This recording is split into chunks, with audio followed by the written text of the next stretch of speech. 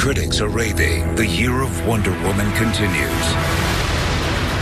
I am Dr. William Marston, creator of Wonder Woman. On October 13th, meet the women. I think you long for an unconventional life. Who inspired the phenomenon. Brilliant, pure of heart, ferocious. Wonder Woman is you, the both of you. And never boring. Professor Marston and the Wonder Women. Rated R. Everywhere October 13th.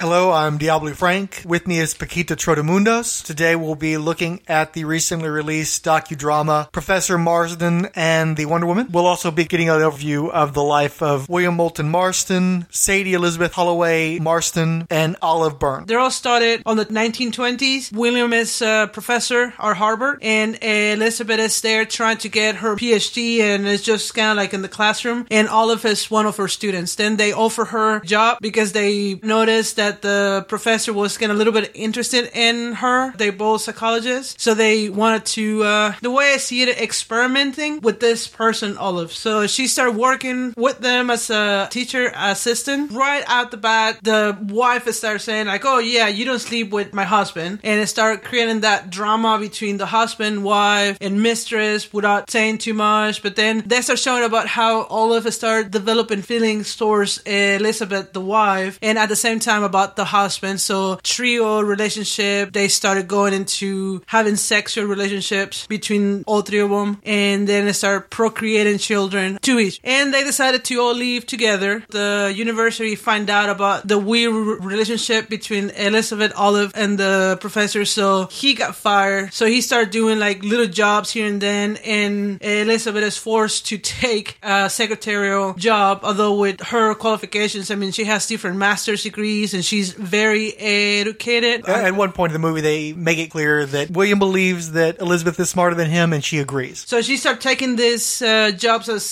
secretary because that's the only job she can get at that time, because being on the 20s and the 30s, and she's a woman, so she cannot get a job as a professional because that's kind of like a men's world. And they all leave together and they go into creating Wonder Woman, and what the movie portrays is that Wonder Woman is a mixture of Elizabeth and Olive. That's how Wonder Woman created. And throughout the movie, they start showing different symbols of Wonder Woman, like Olive always wearing those bracelets. And one of the things that I pointed out to you, Frank, is when they were inventing the lie detector, they wrap around a cable that I guess measures your heartbeats.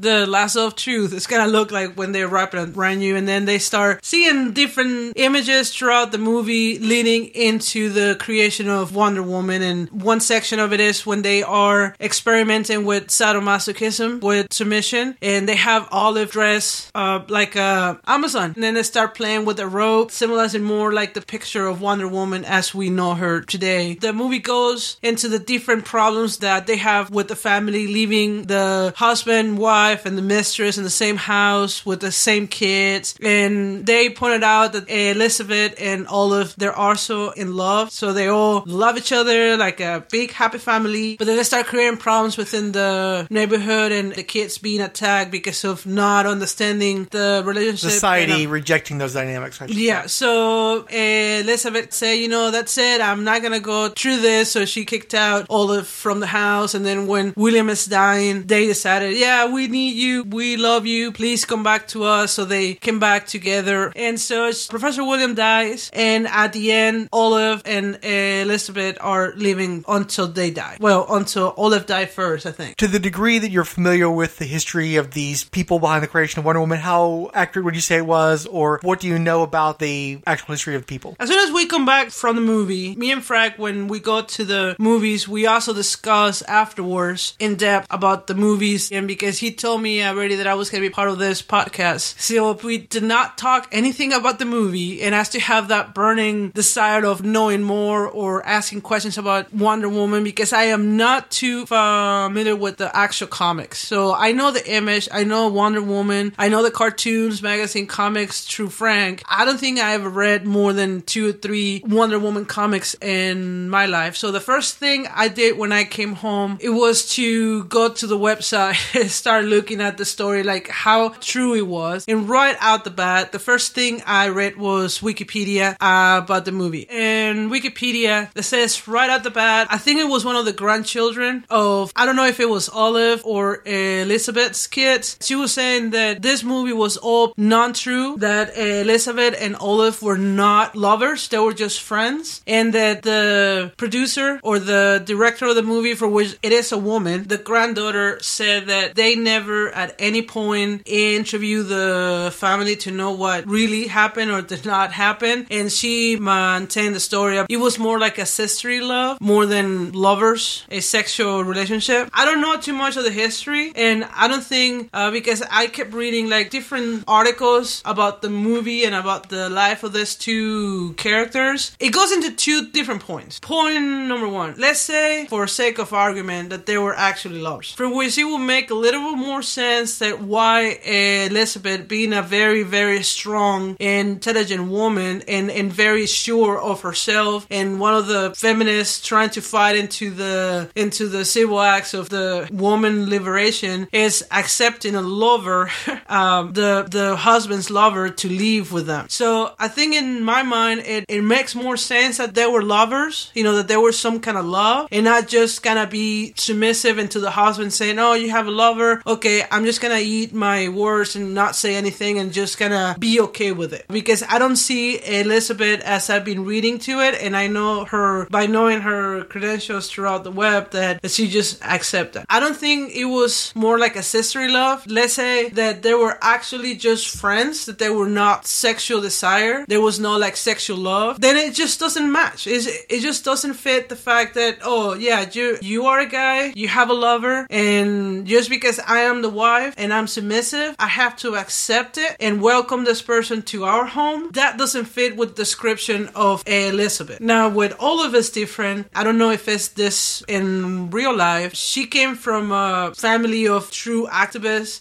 feminist people, but she was raised in a convent, so maybe she didn't have that feminist flair in her. She just kind of went like, oh yeah, well, my family is from feminists. Like if it's coming within genes that, oh yeah, I am feminist because of gene. It's like, for example, I grew up in a family where the woman was the strong person. I grew up in a family with my mom, sister, a brother, and myself, and where my father was pretty much out of the picture. So my mom has to raise 3 kids on her own, basically, and then you have my sister that she's very, very smart, and she's very, very powerful in the sense that like she gets what she wants and she knows how to play the game. And then you have me, that I believe that I'm a very strong woman, and then now you have in contrast my brother, the only male of the family, not being as strong and not being as determined than the woman in the family. So maybe it's a gene thing, maybe Olive have that flair of feminism because of the genes, but the thing that we know is that she's going to school for, I think, psychology. It's not clear in the movie, and I haven't read too much in depth about it. Again, from a cursory reading, from doing some research, from what I can tell, she was a student, but she was not one of the professor's students. I don't think she was actually in any of Marston's classes. Hollywood streamlines the storytelling to put her in a classroom with Professor Marston, but I don't think that was factually correct. Bottom line, do I really believe that really happened, that they were lovers as the movie portrays? Like I mentioned before, I don't see Elizabeth being that way. I can see Olive accepting that situation because throughout the movie, you see her being the housewife, staying home, cooking, taking care of the kids, doing grocery shopping. To my recollection, at no point do they reveal any profession that she ever takes up. Exactly. So it's alluded to that she started the life after Elizabeth pushes Olive out of the family, and she leaves the children behind, by the way. No, but most she took the 2 kids. Right, and they come to visit at various points. But they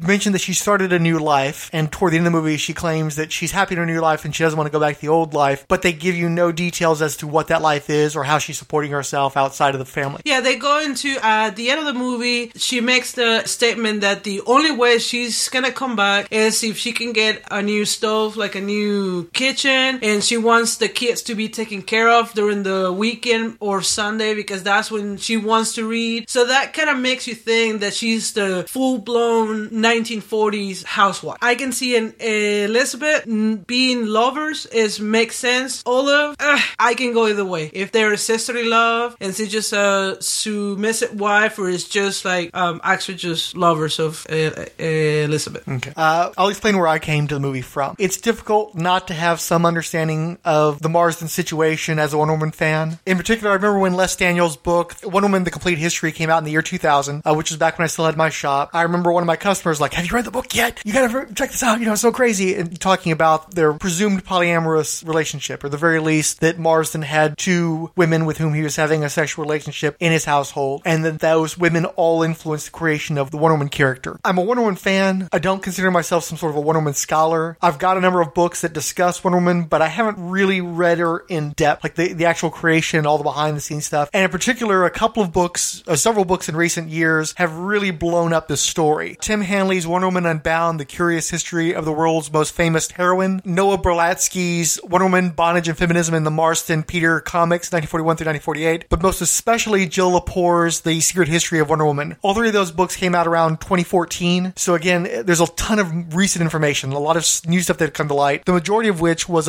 from my understanding, from Jill Lepore's. She's a scholar. She has impeccable credentials. She's an editor for the New Yorker. And she had access to a lot of documents from Harvard and was able to make a number of connections that no one had made before. So she's definitely the foremost authority on Wonder Woman at this point and the history of the lives of the people involved in her creation. But a lot of that didn't get reflected in the film itself. And because I haven't read any of those books entirely, I've read parts of some of those books, I kind of wanted to go in this movie blank. Because since I'm not some kind of a major scholar, and because too often with comic book movies especially, because I know a fair amount about the histories of the comics, both in the continuity and the behind the scenes stuff, it's very difficult for me to divorce that knowledge from the film that's playing out before my eyes. And often it does prejudice my views, and I don't allow myself the opportunity to enjoy them unfettered by that knowledge. So I tried to go into this movie as blank as possible. I figured I could always do research on the back end to check the veracity of it, but I wanted to watch the movie for the movie. And I was okay with the presentation of all the facts until they got to the comic books parts, until they actually walk into the publishing offices of what would become DC Comics for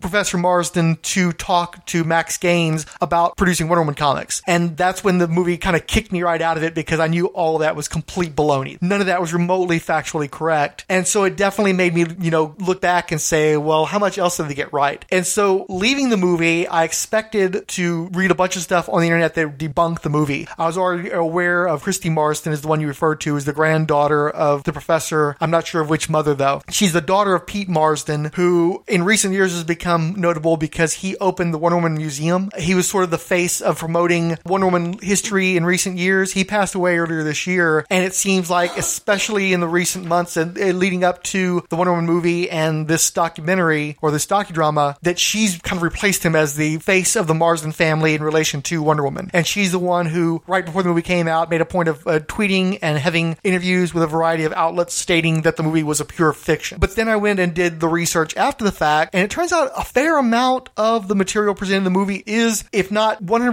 factually accurate, is not a completely unheard of presumption of the facts. And that there basically, you have these two camps. The family tends to favor this platonic ideal of the family dynamic, and then a lot of the researchers and outside observers feel that that is a somewhat naive viewpoint that the family seems to have, because there's a lot of information about the family that doesn't make sense if Olive and Elizabeth are not having a romantic relationship with one another. Even Christy Marsden will admit that while she'd say that she's 99% certain that nothing happened between the two of them, she herself admits that she can't be absolutely 100% certain of that. She just does not feel that in her relationship with her grandmother, who was Elizabeth Marsden, she is the granddaughter of Elizabeth Marsden, because she calls her Grams and she refers to Olive as Dots or Dottie, and she didn't have the relationship so much with Dottie as she did with her Gram. So often speaks with her and speaks to how open-minded she was and how open she was about the realities of adult relations, and she just felt like her Grams would have told her if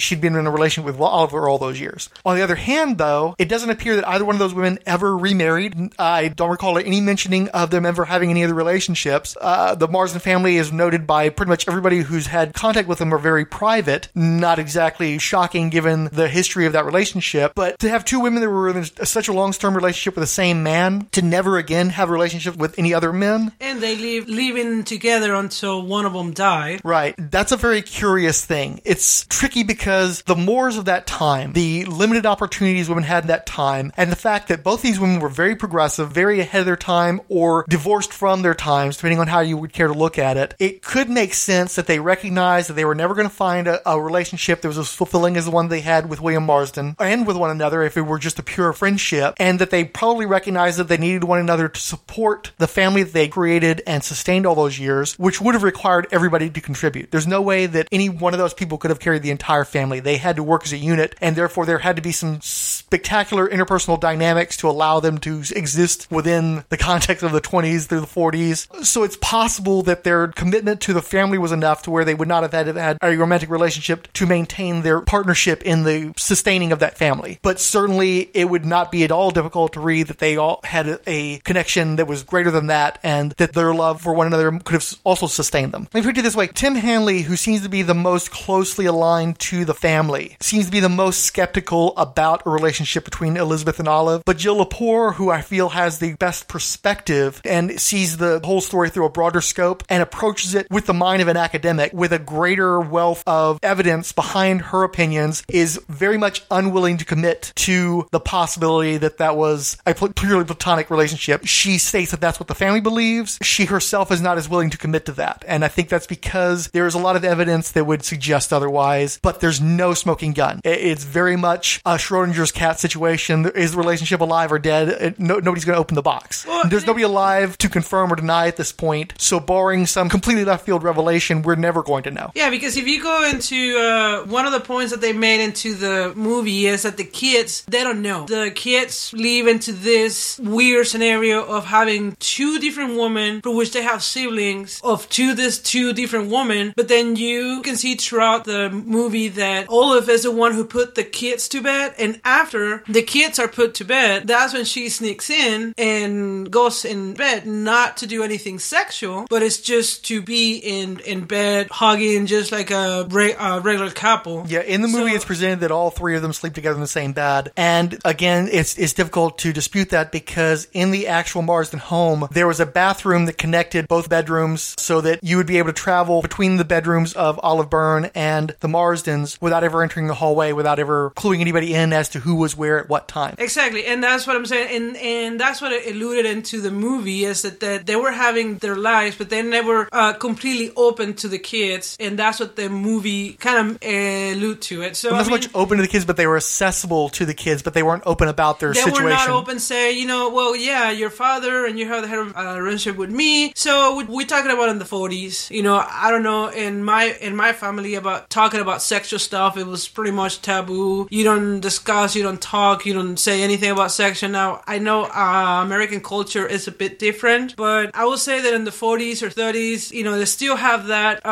being uncomfortable discussing that type of situation with your kids, even though you're a scholar, even though you're a psychologist, even though you write books about, sexuality. It might be a little bit uncomfortable to go into that depth, being afraid that the kids might not understand, or they might find rejection, or they might find like a unbiased against one of the other women. So I can see different scenarios why they probably were not fully open with their kids. Well, and it could just be a simple matter of loose lips sink ships. You couldn't necessarily trust children to not say the wrong thing and include people in if they're trying to keep the situation private. But another issue is that even if they had a very open and accepting family environment with regard to concepts like lesbianism and polyamory, without the children knowing that their parents were involved in such scenario like that, there's no guarantee that the children would be accepting of that. And I don't know for a fact how open-minded the various children are. They're 4 children plus grandchildren plus their individual spouses. And in most families I know, there's usually at least 1 or 2 members that end up going in the opposite direction of the rest of the family. Yes. And so I don't know what the family dynamic is that would allow for that to be unfurled without it being a problem for somebody. So it would not shock me if the family apparently the three people involved in the core relationship just did not ever spill the beans to the kids. Yeah, it's just like I say, it's trying to either you don't know what the kids are gonna say in school, like, oh yeah, my parents are in sex with each other, or it's maybe another try to protect the kids too. You know, that childhood, that I guess innocence of the kids at that time. So, okay. And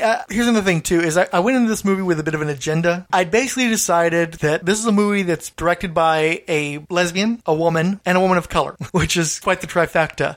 So I was disinclined to criticize this woman. Her name is Angela Robinson, in part because to get a movie like this created in the first place, and obviously to come at it from a very personal perspective, I wanted to give her the benefit of the doubt, regardless of how factually accurate the movie was. Again, though, because she had made mistakes on the comic book side of things, I was very curious about what mistakes she might have made in terms of the actual representation of these people's lives. It did not help that her IMDb includes movies like Debs, which is where I was first exposed to her. That was a lesbian spy assassin comedy, but kind of a goofy movie, and that was actually where she became familiar with the story of the Marstons. She had grown up watching the Wonder Woman TV show. She had a Wonder Woman lunchbox, and one of the stars of the movie Debs gave her a copy of a book. I suspect it's the Les Daniels book, and it blew her mind to find out about the three-way relationship and its impact on the creation of Wonder Woman. So for years she wanted to create a docudrama about those happenings, but then she went from Debs to, of all things, Herbie Fully Loaded, the Lindsay Lohan vehicle of 2005. That pretty much ended her film career, and then she began working in television. I believe that she was a co-executive producer on the L Word, which was sort of a spin-off of Gay as Folk. It was basically the lesbian version of that, and that ran for a number of years. She wrote, I think, 8 episodes. She might have directed them as well. She also wrote 6 episodes of True Blood, which you and I watched through to its completion. Not a show I would really take seriously, though. I never took seriously. It's pretty much a trashy show. It was a soap opera. The last few seasons were execrable. Just, I barely remember them at this point. It was a hate watch for us. We just basically plowed through it. And she wrote 6 episodes, many of them in those final seasons. So that definitely made me like, I don't know about this. But well, let me start saying something. When I went to the movies, I went totally blank. I knew it was about Wonder Woman. I saw the trailer, and even prior to going to the movie, I did ask you, what is this movie? Because the only thing that I remember about the movie was somehow sadomasochism, like submission, and I thought it was going to be more into some sort of 50 Shades of Grey, bondage, sexy, erotic kind of movie. Exactly. So that was kind of like me going to the movie, and I remember asking you once or twice. I didn't know anything about the movie. I just knew there was a little bit about Wonder Woman, but I didn't know anything. So for me, going blank and then actually seeing the film, when after the film I came home and I did the research and I found out that it was actually produced by a woman, I was surprised. I was like, well, at least they have that thing right. It was refreshing that the woman, now you are listing all her credentials, and I don't know too much about producer, directors, stuff like that. I'm not into depth like you are, but I can feel throughout the movie that it was just something off, that it wasn't something that a man just directed or not unlike produced. Patty Jenkins' Wonder Woman earlier this year. You could tell the feminine vibe the movie had. Yes, exactly. Like the more point of view of a woman, the more in-depth sentiment and hesitation and fears of a woman, especially with Elizabeth. There's a few scenes when Elizabeth is trying to act like a jealous wife. Trying to be, oh no, I'm not jealous. I don't care if you sleep with that person or not, or flirt or stuff like that. I'm not the jailer of your libido or whatever she says. And then you show up like almost in the next scene, and then she's like, don't sleep with my husband, But this is a PG show. That was not a PG line of dialogue. One of many lines of dialogue that would not get a PG rating. Yeah. And then you go into when Olive is pretty much throwing herself at Elizabeth, saying like, yes, I love you. And throughout the show, you can see, like, I never thought... And she does it partly as a revelation, but I think partly to diffuse Elizabeth as well. Well, if you notice throughout the film, and this this is maybe you got the same vibe or not, but throughout the movie, first when they were kind of like her being the professor assistant, almost throughout the film, I thought that Olive was just pure in love with Elizabeth. At any point in time on the first scenes of the movies, I thought that she was not whatsoever interested on the professor. The two women had a much greater chemistry than Olive had with the professor, and I do agree with you. It did feel a little bit like he was the lech going after Olive, and Olive was the disinterested party, and it wasn't until the scene where the lie detector determines that she's in love with both parties, and everybody's in love with each other, essentially, that it's like, oh, okay, I guess that's where we're going to go with this, because I got the same impression that you did. Yeah, so it was kind of like the professor was the third wheel. He was kind of like in the background. He was kind of like the important character, but still not into the actual inner circle of this relationship between the Olive and Elizabeth. So when the lie detector was going on, and then they asked Olive, "Are you in love with my husband?" I was like, almost sure that she was gonna say no, and then the lie detector will agree that she was not. But then when it goes into yes, I'm like, oh wow. I mean, throughout the movie, I never saw any hint of that. Like nothing. The most scenes, it was just Olive looking at Elizabeth. Olive was being amazed by her brilliance and being kind of like feel more comfortable towards her, and always have that spike, that spark. Sorry, that spark. And so scenes like that, it kind of gave me a vibe that it was directed, produced, or written by it was written directed by Angela Robinson, yeah. But a woman, and not just a man, because it has more like in-depth feelings. And I keep telling you this over and over again. I mean, I'm kind of like a little tired of books, movies, or stuff that involves women, that they are written, directed, or produced by a man. That I'm not having nothing against men, but it just feels different, because it's you can tell that it's not a woman telling a woman's story. Yes, it's not on the woman's mind and the vision, and that's one of the things. I do equality, man and woman. We are the same, but society through thousands and thousands of years have trained us that our brains work different. We see different things because the way we are treated, the way we are trained, the way we are protected in a way. I mean, I am a very strong woman. I am very, very strong. I'm very self-motivated. I'm,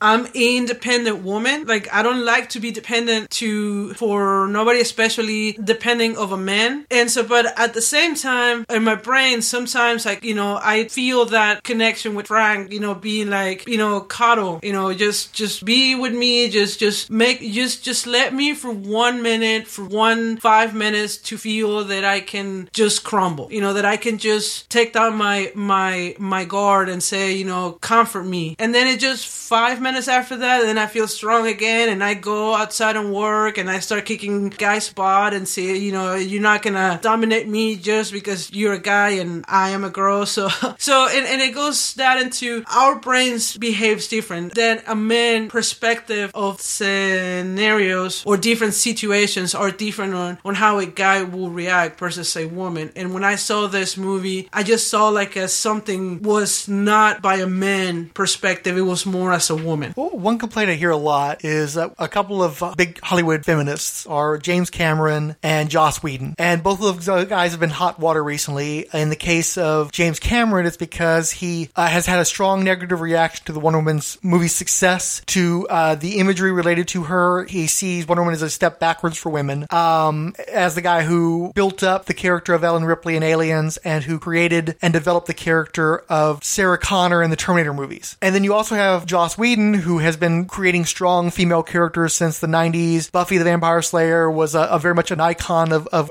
women growing up in that time period. And then he recently was revealed that he had numerous extramarital relationships throughout his career, that he appeared to use feminism as a shield against criticism of those relationships, that his defense of those relationships also came out to some very stereotypical negative views of women. All these needy Hollywood actresses, they always wanted stuff from me, and we fell into each other's arms, that kind of nonsense. So these were guys that at a time when women didn't have a voice, they were acclaimed for giving them a degree of a voice.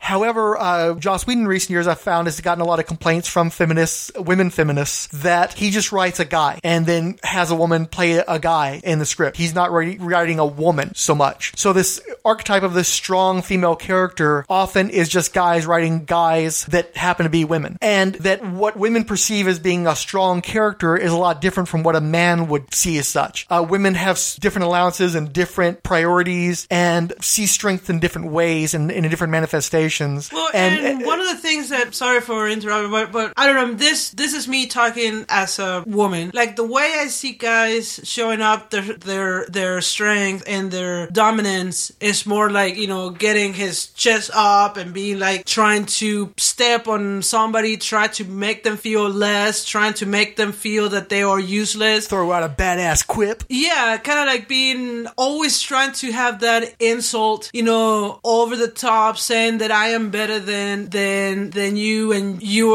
are nobody, and trying to use that physical dominance, for which me as the way I see it as a woman trying to show their dominance is not through that childish situation. For a woman trying to say yes, you know, you shut up, is trying to more into the mental way, because it is better to not being aggressive but being smart and show them in a very subtle, in a very intelligent way. I can break you without me raising my voice. I can make you feel that you're less than a cockroach without never a smile leaving my face. And you know, I don't have to act delicate. I don't have to act like, oh my god, you're so cute. No, it's just we have a different ways of fighting. We have a different ways of showing men that's not how it's gonna go. And it's not playing about being a girl. It's not playing like our feminist way. But we don't have to go into that. Oh, I'm a macho. I'm gonna step on you and crush you. I'm like, no, that's not how we do it. We do it more subtle, more intelligent way. And I think that's the difference between the dominance of a man and a woman. And that's what I see in a lot of movies, in a lot of books, that when a guy tried to write a woman and try to make her feel that dominance, is like, yeah, that's not how we do it. I mean, yes, we can be very strong. I mean, for example, I took 6 years of karate. I know how to defend myself very well. I know how to box because I did a kickboxing as well. I'm tall. I play a lot of sports when I was young. So, and I have an older brother, you know, that pretty much we fought all the time. So I am not a delicate flower by any means. Like, when the time comes, I know somebody might be kicking my ass. I am against violence and I will not raise a hand, but I'm not gonna just be like, oh, help me. No, I mean, it just, but that violence is not my first instinct. My first instinct is trying to fight in a smart way and more non-violent and more like psychological way. So that's what I'm saying, that men's is like their first reaction is to have that macho attitude and strong and try to fight and use violence. That's not how we do. And when a man writes a woman in that way, it rings false. Yes. But getting back to the movie, what I wonder is if Angela Robinson approached the relationship between Elizabeth and Olive in the way that she did, where she sets up the lack of chemistry to some degree. I mean, once the relationship gets started, you feel more of a connection between Olive and William. But really, the movie is showing you the relationship between Olive and Elizabeth. And for people who aren't familiar with the history, I'm sure it was kind of a, whoa, what a twist, that they're all in love with each other. And more specifically, that Olive and Elizabeth are kind of closer in terms of the romantic love, where to some degree it feels like William has both a libidinous desire for both women, but also has almost like a more platonic love with the both of them, where they're the ones who have the more romantic relationship with each other. Like the larger connection. Yeah. And that's one of the things that they show in the movie when Olive asks Elizabeth about how that the William and her met, and she was saying, oh, we know each other since childhood, and we've always been like very good friends, and that's how I used to see him as a friend. And then he started asking if I will marry him, and then she was hesitant. So in that whole conversation, what I took is that Elizabeth never had, in the movie I'm talking about, Elizabeth never had like a very in-depth love, like, oh my god, I'm so in love with you, you are my prince and you're my... No, it was more like, he's very smart, we pretty much have the same degrees, we we have a lot in common. It's a mind that it respects me as a woman. And now, as you know, Frank, I mean, that is very, very important for a strong woman to have a man that respects that and see that and come terms with that and don't feel intimidated. And so for a woman as Elizabeth being that smart and that professional that have different master's degrees, to find a guy who sees her as a person, as a very smart person, as a colleague, as a friend. And then, I think that it comes kind of like, okay, so I feel that I love this guy and I'll be okay marrying this guy. And then kind of like their love and stuff like that develop. That's what I got from the movie. They are very compatible companions. Yes. Whereas the relationship in the movie between Olive and Elizabeth is very clearly more romantic. Yes, it's and more passion. fulfilling. It's more passion. And I don't know if you got that same impression that once again William was the third wheel. He was just kind of like the guy in the background, kind of like the one with the penis in a sense. Ducky with benefits. Yes. So he was the lucky one to be kind of being allowed to play, in the cool group with the cool chicks. He gets to join in, yeah. Yeah. And that's kind of refreshing too. And that's when I thought it was like surprised that it was a woman, because when you see a lot of movies that it has that relationship between a guy and two girls, they always portray the guy as the center of attention, the object of their affections. Yes, that he's the one who has the dominance, that he's the one who is making these two girls accept each other because they all love me and I am the best of the best and I am the creme de la creme. But in this movie he was in the background. He was like, no, you're here because we are letting you be in here and you respect us and you treat us well and that's why you're here, not because of you. We're not what do you call it with the sun? We're revolving around your. We're not in your satellite. We're not your satellites. We're not in your orbit. Exactly. You're in our orbit. Yeah, you are kind of like the moon moving towards our center of gravity, not the other way around. And that's why I can see that, yes, it's very clear now that I know that it's made by a woman. So, yeah. Well, and what I wonder about, too, is I think clearly Robinson could invest more of herself in a lesbian relationship on film than she would be able to invest in a hetero relationship or even a poly relationship. But also by firmly establishing the chemistry between Elizabeth and Olive, if you're going into the movie expecting it to be a love triangle in the fashion that you referred to, and it turns out that it's ending up being, not only is it a cooperative between three people, but the intense, passionate relationship is between the two women, that would be a big twist for you. And I understand that with a lot of preview audiences, they're like, oh my, but it's all laid out for you. So it's either a practical concern where you're making sure to set this up so that when the twist comes, people don't expect it, or they may not be seeing it coming, but when it appears, they have to think back and go, well, wait, they really did set that up. Or it might just be that was the greater interest that Robinson had, and that was manifest in the production of the film. Yes. So let's take a minute and look at some of the actual, factual information related to this. Olive Byrne was, in fact, the daughter of Ethel Byrne and the niece of Margaret Sanger. Are you familiar with either one of those women? No. Okay.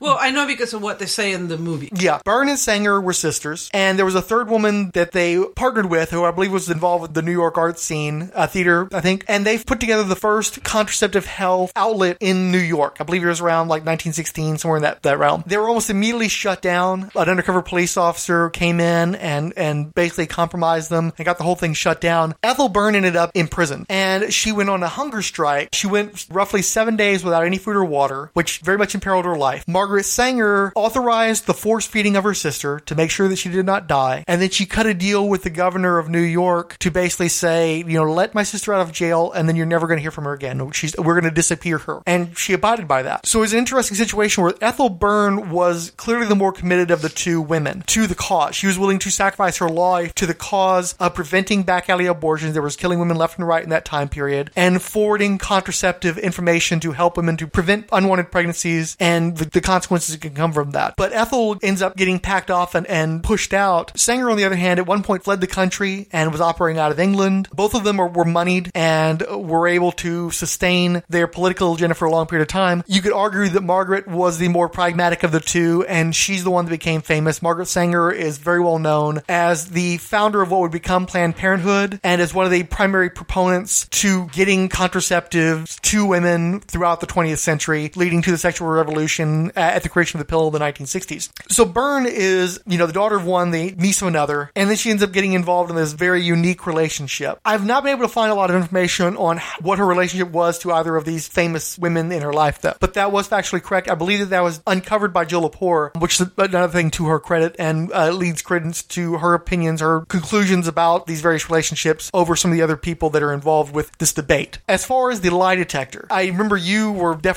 seemed to be very amused by the sequences involving that device. You seem to get a kick out of that. The truth is, in my estimation, that the connection between Professor William Marston and the creation of the polygraph has always been inflated, I think in large part by Marston himself. He was working in the same veins as the people who worked on the polygraph. His research may have informed that, but his never worked. His device never worked. And then much of the time, he was the one who claimed to have determined the relationship between systolic blood pressure and stresses that could indicate lying. It was later mentioned by various people that no, it was actually Elizabeth that came up with that. So this is a man who was kind of known to make claims that were spurious, we'll say. He also seemed to really enjoy hooking women up to his bogus device. I can also speak to the polygraph too as a person who's been forcibly hooked up to polygraph machines in the past. There's a reason why courts don't accept them as factual. They are not accurate devices. Well, no, and that's one of the things that I never been into one. I never been subjected to one, but it's kind of fascinating in a way of,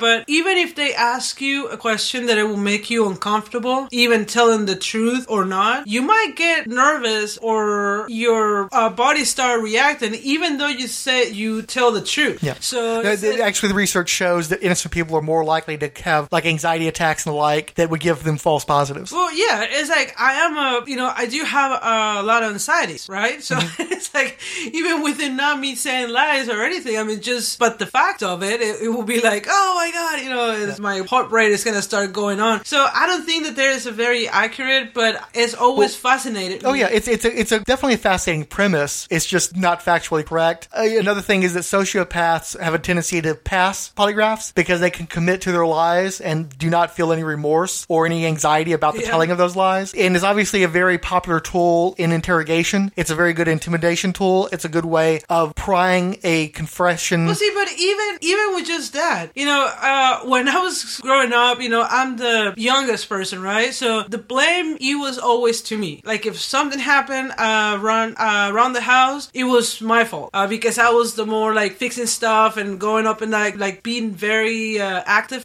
girl. So I remember that if something broke in the house and it wasn't me, just right out the bat, I always felt nervous because I knew my mom is gonna come and talk to me and ask me, and if I say no, she would just look at me and for some reason when I started getting really, really nervous, I started to laugh, like in a very nervous laugh, and then I started to laugh and say, no, it wasn't me, but then it's like, yeah, see, it was you because you're laughing, and I'm like, no, I'm laughing because I'm nervous and I knew that you were gonna blame me. So it is the same situation with this the lie detector. Yeah, basically Marsden has always claimed undue credit for the creation of a device that is not scientifically accurate and is not admissible in a court of law, and has been quite damaging to a large number of people. He's not a credible source, and he's taking credit for something that is not a credible device scientifically. So that's one fruit of a tree of baloney, that related to this character. Some other stuff that's been mentioned is that there is some evidence that Marsden had threatened to leave the marriage with Elizabeth had she not allowed Olive into the relationship. Both as portrayed in the movie and as referred to by members of the family, that doesn't seem very likely that Elizabeth was the kind of person that would have buckled under that sort of pressure. I'm not sure which member, it might have been Christy Marston, who said basically that William had advanced the notion that he wanted to have this relationship with Olive, had discussed it with Elizabeth, and Elizabeth's supposed to have taken like a 6-hour walk and just thought about the possibilities. And the conclusion that he came to is that she wanted a family, but she knew that she would have to sacrifice the career that she wanted to have for that family, and she wasn't willing to do that. She wanted to have a relationship to her family the way a man did. And so if Olive were there to actually raise the children, to be quote-unquote the housewife of the family, knowing full well that couldn't be William because William was just such a flibbertigibbet. This guy, in the movie they try to tell you that he went from job to job in part because of the relationships that he was having that the academia and society frowned upon, but he was bouncing from job to job before he ever met Olive Byrne. He was never somebody who was very committed to any one thing. He was a guy who was always seeming to be an attention seeker, a rabble-rouser. Yes, he was obviously a very vocal feminist, but he was also a guy who liked to talk out of his boo-boo and stir up stuff and create a lot of attention, make really ridiculous statements that he couldn't really back up for the attention, for personal gain. He was kind of a con man. He was kind of a huckster. He was a guy who had all these letters after his name. Although, when he graduated for one of his degrees, it was noted that he really never went to class, just passed his test, but he didn't go to classes. My feeling, based on what I've read and what we saw in the movie as well, I suspect that the real brains of the operation was Elizabeth. I think that she was the determined one. She was the practical one. She was the one who drove that family. And she probably helped him get the degrees that he had and fully earned hers. And she carried him a lot of the time, especially in the 1930s after they started having their relationship. And it wasn't just a matter of the relationship causing problems. It's just that William was not somebody who was bankable as somebody who would bring in money. He wrote books. He tried to break into Hollywood. He was doing advisory work for Hollywood for a period of time in the 1930s. He was constantly trying to find an angle without really committing to the work that was necessary to build a career somewhere. And it was Elizabeth that went to work specifically with the Metropolitan Life Insurance. She did research writing. She edited an edition of the Encyclopedia Britannica and edited various magazines. So when they show her in the movie, she's taking some crummy secretarial job. That's not correct. She had respectable jobs and was bringing in respectable money. I don't know to what degree she brought in money. I'm not sure to what degree Olive brought in money, but Olive was working. She was also writing articles for magazines and stuff. Oh, wow. So both of these women were more successful throughout the 1930s than William was. He was constantly going after a dream that wasn't manifesting throughout that decade. They were the ones who were sustaining that family. Moving forward, some other stuff in the movie, they had the character of Charles Goyette, who was the godfather of American fetish art. And they used the meeting of William Marston with this person to show his interest in fetish art and how bondage related to his disc theory, that he believed that there were elemental units in relationships between people. Do you remember what they were?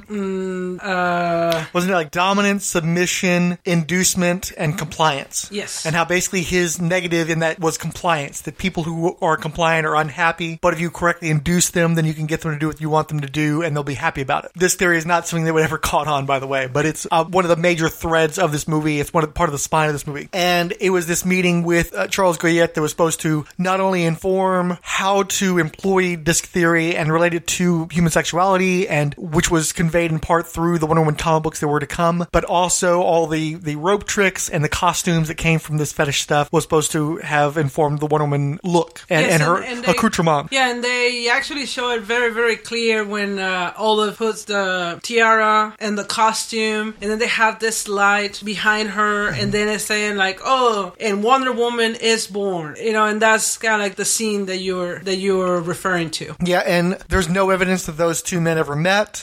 There's no evidence really that William Marston even had any particular interest in fetish pornography, any of that stuff, or that he brought it into the household. Nobody has copped to any of that sort of stuff. Almost certainly the scene as it plays out never happened. I find it difficult to believe that he would suddenly discover this aspect in his life where he would have been at least in his 40s or 50s before he would have jumped into that. So that seems a little disingenuous. It's also amusing that sequence in particular was heavily promoted in movie posters and the like related to this movie. And Christy Marston pointed out quite rightly that the style of those posters very strongly mimicked the Wonder Woman movie of earlier this year, trying to ride on its coattails. The scene makes sense related to the themes as presented by Angela Robinson in the movie, but totally bogus. Well, and that's one of the things that I keep looking at you throughout the whole movie. And just to point it out, we went to a function that we were the only two in the movie theater. Mm-hmm. So it was nobody else in there, so I kind of felt a little bit freely because I don't like people talking in the we're able to talk to one another because it's just the two of us. Yeah, I was able to kind of say, oh, I'm sorry. And my comment to you about the, oh, I'm sorry, is because throughout the whole movie, so now when I met Frank many, many years ago,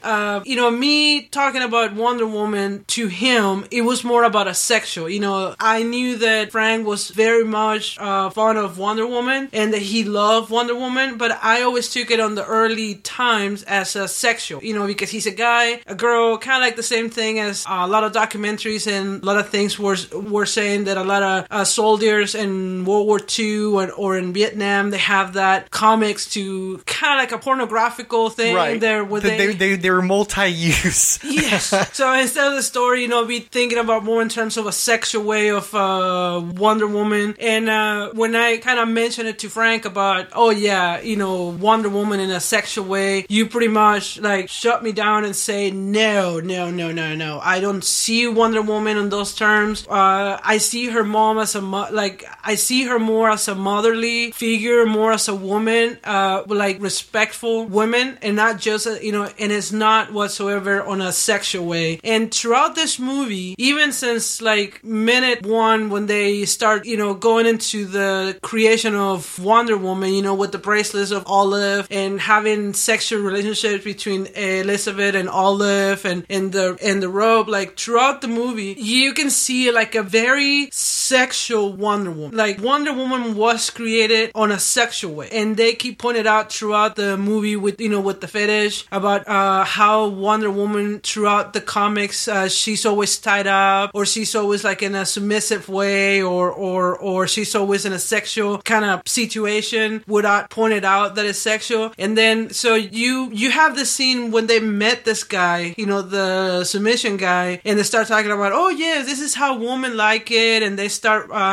roping Olive and Elizabeth like right out the bat. It's like, I don't like that. You don't have to do that. You don't have to submit yourself. Yeah, Elizabeth into that. is saying that to Olive. Yeah, so she's saying no, you don't have to, and Olive being the more submissive portrayed in the movie, she's like, oh, I don't care, I don't mind, I'm okay with that, And so, well, ultimately, what silences Elizabeth is Olive says, no, I want this. Yes, and then Elizabeth, okay, well, if you want this, let me do it instead of William, because I will do it with more care, like with more love, instead of just doing it for like a sexual pleasure. Mm-hmm. It will be more, I want to please you on how you want to play this game. And then, okay, so it was this scene of them being in that place when Elizabeth and William, they're arguing about, no, this is not right, this is just horrible, this is just not a scenario that I want for us. And then at that time, Elizabeth found the tiara and then puts it on, and then just showed it to Olive puts on the tiara. Yes. Sorry, Olive. And so she goes into this place where Wonder Woman is born. So like right at the bat, like right there, it's just all sexual stuff. It's all sexual revelation. I want to point out too how much those scenes echoed a movie from about 20 years ago called Exit Eden, and Dana Delaney's being indoctrinated into, I don't know if that's the word, but being inducted into the circles of BDSM by Hector Elizondo's character. I saw a lot of parallels there. I would have a tough time believing that Angela Robinson had never seen that movie because it felt so similar in terms of the dynamics. So yeah, so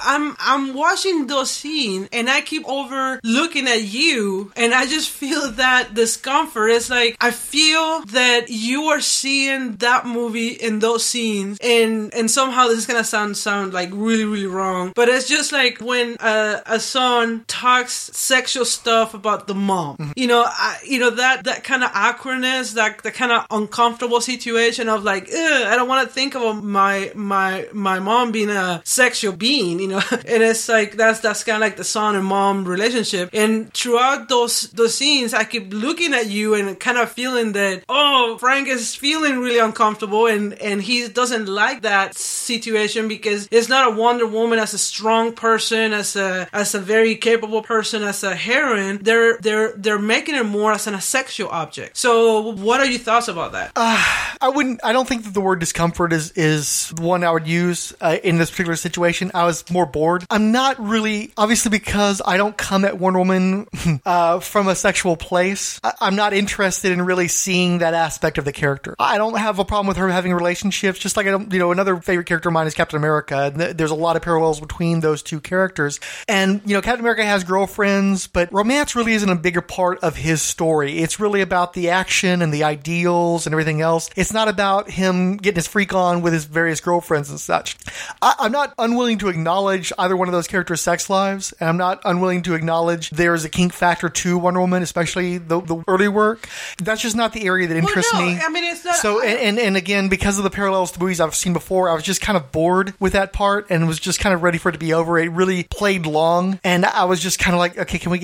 I know that you have to acknowledge this, but do you have to spend so much time on it? It is not about the romance and the sexuality of the superhero, because come on, let's face it, it's like she's an adult, Captain America is an adult, so they're gonna have sexual relationship, and they're gonna have romance, and they're gonna have crushes. That's part of life. It's like your mom. Yeah, when you get older, you're gonna think about, yeah, I mean, she's a person. She is a human being with the same things that other people has. But just the idea of Wonder Woman creation creation and not the comics afterwards, but the creation of it. It was more of like just a pure sexual image, and she was created based on that, and that's what I got from the movie. It wasn't created like, oh yes, let's create a comic book about this woman that is a superhero that is very capable just like a guy, that is very smart just as a guy, that can get into fights and can get into all that scenarios and show up her doing the saving and not somebody saving her type of situation. It was more like, oh, she was created in the pure sense of like a sexual symbol, and that kind of little bit to me bugged me a little bit, because it's like you're coming back to the same situation as seeing women just as a sex symbol. Woman is not just sexual symbol. Is a woman is not just a person that you have sexual relationships with and it's just kind of put out with. A woman is totally more complex and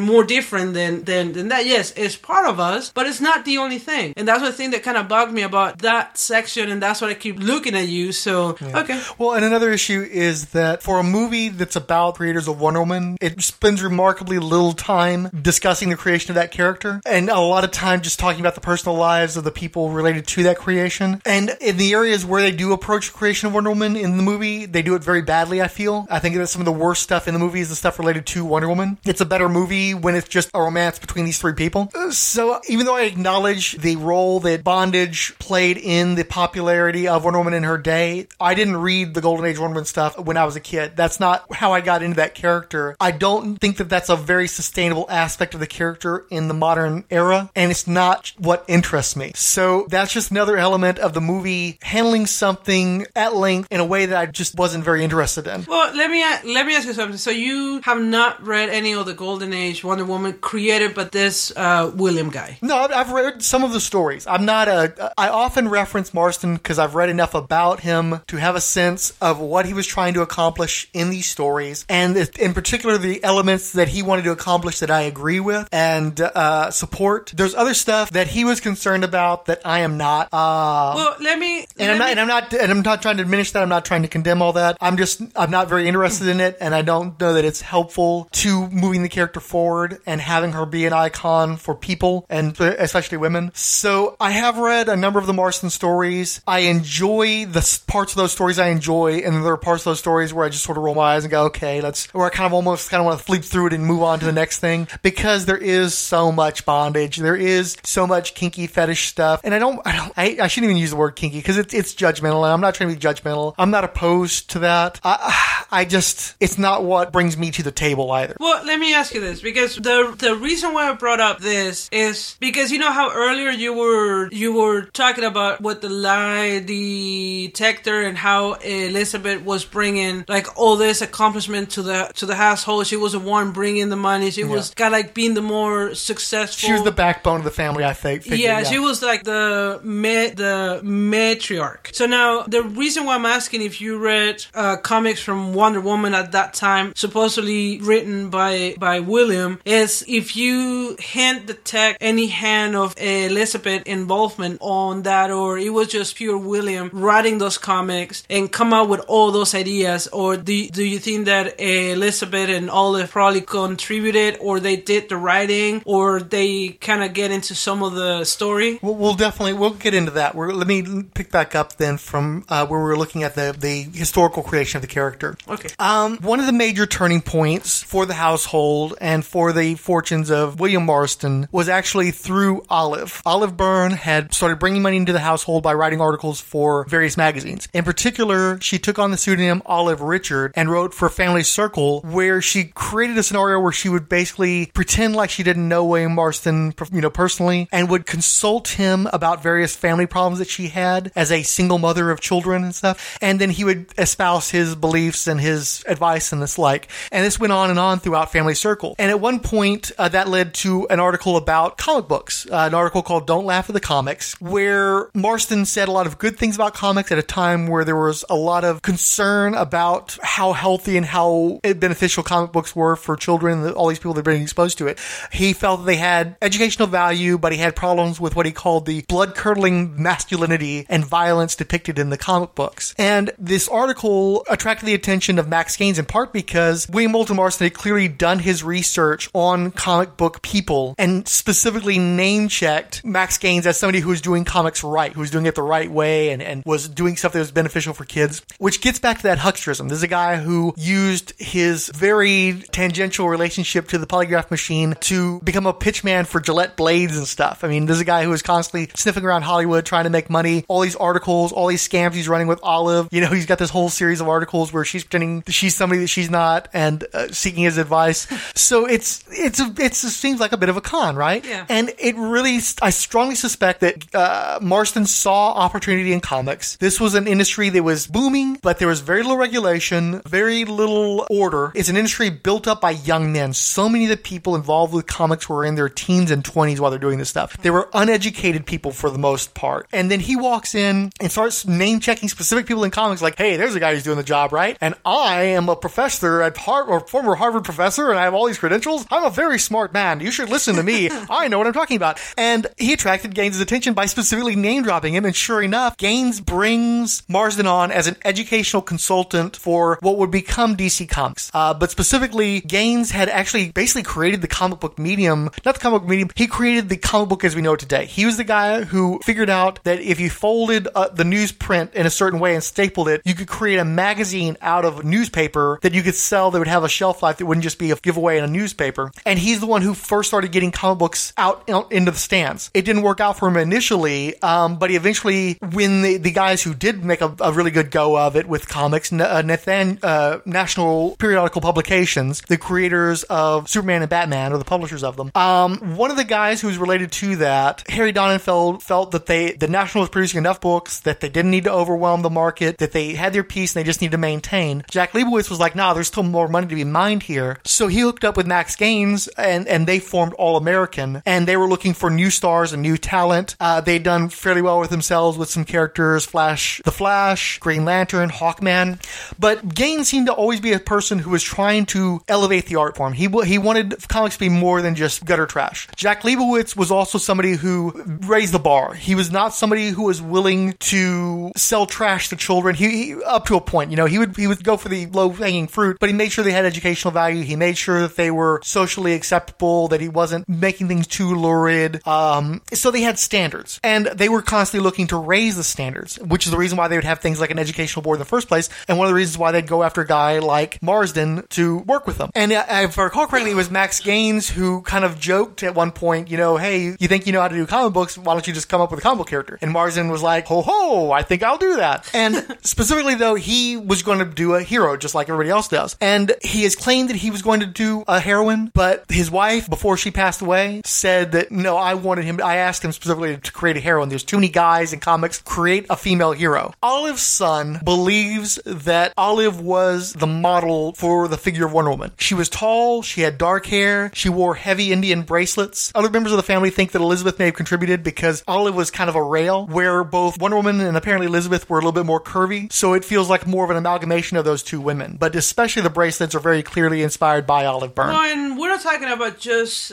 physical figure. I mean, you know, like if you see Wonder Woman, and you will know more Wonder Woman that I do, but so in physique, and even in the movies they say, you know, in physique and the actual physical of Wonder Woman, yeah, it was more like Olive, but in more or on how Wonder Woman is as a person, as a character on the inside, it was more like Elizabeth, strong, capable, and more kind of like a go-getter type of person. I tend to think they were both strong women because I think that one of the reasons why No, I'm saying about based on the movie. Right. But I also think that what works is that both of these are strong, intelligent, educated women. I don't think that Elizabeth would have let just some random woman into her family. I think she needed somebody that she could see as a peer, somebody she could have conversations with, and they understand what she's talking about. You needed three intelligent people to form that dynamic. I have a hard time believing that these women did not influence the character. It's pretty well documented that William Moulton Marston was very, very hands-on in the creation of Wonder Woman. Again, there were so many young kids who didn't know anything about business that got into comic books and got ripped off. Jack Kirby foremost among them. A guy who was a prodigious talent, created an enormous number of characters and concepts, owned none of them, virtually none of them. Was constantly lied to by businessmen, foremost among them Martin Goodman and his proxy Stan Lee, and ripped off by those two gentlemen over and over again. As much as I have affection for Stan Lee, he definitely contributed to the continuous exploitation of Jack Kirby. The people who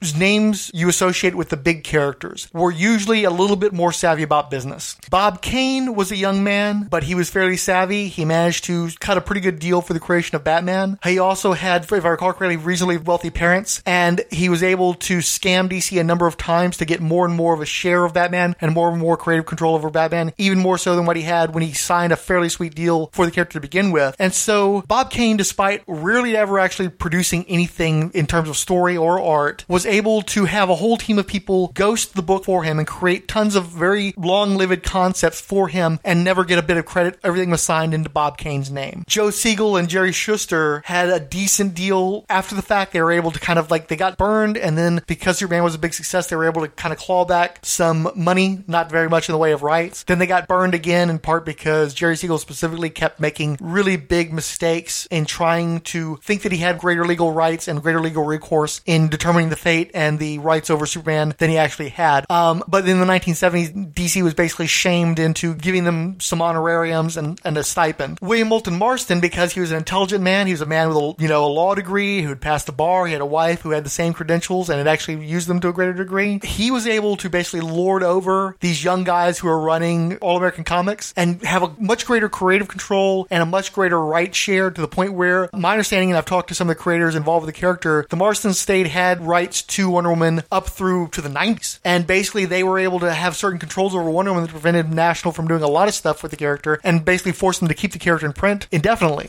And it was only really relatively recently, in the last, say, 20 years or so, that National basically bought off most of those rights and don't have to kowtow so much to the Marsden estate as they once did. He determined who his artist was going to be and dictated to that artist the content of his art in a similar fashion as Alan Moore does with his scripts, where he would basically write a novella that would be adapted into a comic book story. But it also became something of a family environment, because one of his daughter-in-laws would do the lettering on the strip. His sons, particularly Pete Marsden, actually gave plot ideas to him. Pete actually wrote some scripts for him. And it's very difficult to believe that either actively or passively that the women in his life informed the writing that he was doing. Certainly, it's been acknowledged, and it was especially advanced by the Jill Lepore book, how much feminist iconography of the like that Margaret Sanger trafficked in found its way into the Wonder Woman strip. And obviously, Olive would have been a pretty direct line to that influence, but Marsden was always hooked up into the feminist mindset and was very up on their propaganda, essentially. To whatever degree the women contributed, Marsden definitely soaked up a lot of stuff around him, and I think that those influences reflected in the work. Okay, but also his family contributed directly to the stories as well. But it's mainly the family contributing to the story. I mean, to the creation. It was mainly the males, not too much of the females. And one point, maybe William, show it before submitting it to the final approval. It's like, okay, so are you think this script will be okay, and you don't think that Elizabeth nor Olive say like, yeah, I don't like this part, maybe change it for this, or you don't think that they didn't have like that major involvement, that it was mainly a guy, William, writing one? I think that Marsden wrote the majority of the scripts throughout the early years. I firmly believe that his entire family influenced the direction of the stories, and I have no doubt that he was discussing the content of those stories with his significant others and his family members, and that they had an influence on the direction. I don't think that they actively wrote very much of the material, but I can't believe that it didn't have a strong influence on the course of that material. How many people have written Wonder Woman throughout the time? And then I did ask you if it was mainly guys or mainly women. Do you see any change how they portray Wonder Woman? Because you mean like versus how Marston did her? Yeah, because you're saying that it was kind of like a family scenario about how possibly Elizabeth and Olive might have helped, or not contributed, but kind of help a little bit on the stories, on the ideas, the son, the sister-in-law. So you have like a different people pitching in into one story, into one comic, and creating what we know Wonder Woman, right? Yeah. Later on throughout the years, you did mention that there's like two other main guys who work on Wonder Woman, and I start to think, it's like, how is it different from that Golden Age era to the time with this other two guys create Wonder Woman, and if you have any change on attitudes or capabilities or anything to do with Wonder Woman? The other two main men who charted the course of Wonder Woman's character's existence were Robert Kanigher, a writer-editor who handled the character from the late 40s until the late 60s. So that is after Williams died. After he's passed. Not directly afterwards, but, within a couple of years of that happening. He charted the character's course for like 20 years, left for a period of time, then it came back for about a year or so. And Kanigher's material relative to Marston was severely retrograde. You could commend him for being, compared to the general industry and compared to media in general, still maintained a vestige of the feminism presented by Marston. But it was so much less pronounced, so sanitized, so compromised by the mentality of Robert Kanigher and his having a much more traditional view of the roles of women. He probably did the best that he was capable of doing to be a progressive voice for that character, but it's very hard to read his stories from those years and not see it reflecting 50s and 60s white hetero male values, where Marsden was able to speak more beyond his experience and speak in a much more feminine voice and than then Kanigher was capable of. That it has some help from another woman. You can sense a woman's hand on his work. He wasn't macho enough to kind of say, oh, I'm just going to write this and it's going to be just mine and I'm going to ask, and I am not going to ask opinions or criticism from other people, especially women. So what I'm picturing is that this second guy, although like you say, he's trying very hard to kind of be the same type of situation to like a strong woman, I picture him in my mind, and I'm not saying this is true, but what I'm picturing is that he was more like, I'm just gonna write what I want to write without asking opinions, especially of women, especially of like showing them, do you think that this is how a woman will react into this situation, or do you think it's too like stereotypical of a man if I wrote this way, kind of be more. So do you agree with that, or do you disagree on your best of your knowledge? William Moulton Marston was a devout, even radical feminist who was very much aware of their philosophy and their goals. He was a psychologist who employed a variety of techniques to induce people to his way of thinking. He was a person who believed that female superiority, not just equality, but female superiority was the most desirable course for human existence. And in particular, he believed that within 100 years that the United States would be ruled over by a matriarchy of utter dominance of women over men. Well, we are getting there. Robert Kanigher was a guy who cashed checks for 20 years, trying to write a watered-down, pale semblance of that philosophy without any strong indication that he had any great sympathy toward the goals of Marsden or feminism. Quite probably consulted wife, daughters, what have you, but it's nowhere near the same thing. And there was very much the sense in his writing and in the writings related to his work that there's an obligatory quality to it all, that DC had to put this book out. They put as little effort as possible into sustaining this book to maintain the rights that they had over the character, and it showed. And so then the third creator of note is George Perez, who took over the character in 1987 at a time where she was at probably her lowest ebb creatively and commercially, and rebuilt a fan base, very impassioned fan base, gave her some degree of commercial clout for a period of time, and his vision of the character has been reflected in virtually every incarnation that followed him. I think to some degree to the character's detriment. I think there are things that he brought to the character that were beneficial. He definitely brought back a feminism that had been lacking in the years since Marsden's departure. He found a way of moving Wonder Woman into a more globalist character, where she had previously been a very American-centric, patriotic type character. He made her more of a global citizen and gave her a more progressive feminism while also stripping her of virtually every vestige of sexuality and reverting her from a woman into something that was closer to a girl in terms of her mentality and approach to the world. So nobody could write Wonder Woman like Marsden. I don't think that anybody maybe should write Woman like Marsden, especially in the modern context. But the spirit of Marsden, if you can recapture that, it's really the spirit of Wonder Woman, and the best Wonder Woman projects take that energy and that conviction to heart and manifest them on the page. Fair enough. And the great thing about this extended Marsden family is when I say that, it doesn't necessarily have to refer to William Moulton Marsden. When I say Marsden, I think the whole family contributed, and their spirit is within the character in perpetuity. Yeah, okay. But getting into those details too, this is one of the areas where the movie really kicked me out, because Oliver Platt plays Max Gaines in the movie, and he's foul-mouthed and he's dismissive and he seems very broken down and everything else. And as they portray in the movie, Marsden is some down in his luck loser who's coming to DC begging for scraps, while also being like an obvious, like something of a crazy person with this radical agenda that he's trying to put down on a person's desk. It does not portray Marsden very well. It does not reflect any semblance of a reality that's been well documented, and I don't think it reflected the character of Max Gaines well either. But what's also funny is that character is a combination of two different characters, Max Gaines and Sheldon Mayer, who was the editor and of the Wonder Woman strip and the Sensation Comics book that she was published in. He's the one who took Suprema the Wonder Woman and shortened it down to Wonder Woman. And he was a person who was constantly in conflict with Marsden over the sexual content and the kink factor in the book. Sheldon was constantly trying to kind of rein Marsden in. Had some success with that, probably maybe curbed some of the worst instincts of Marsden.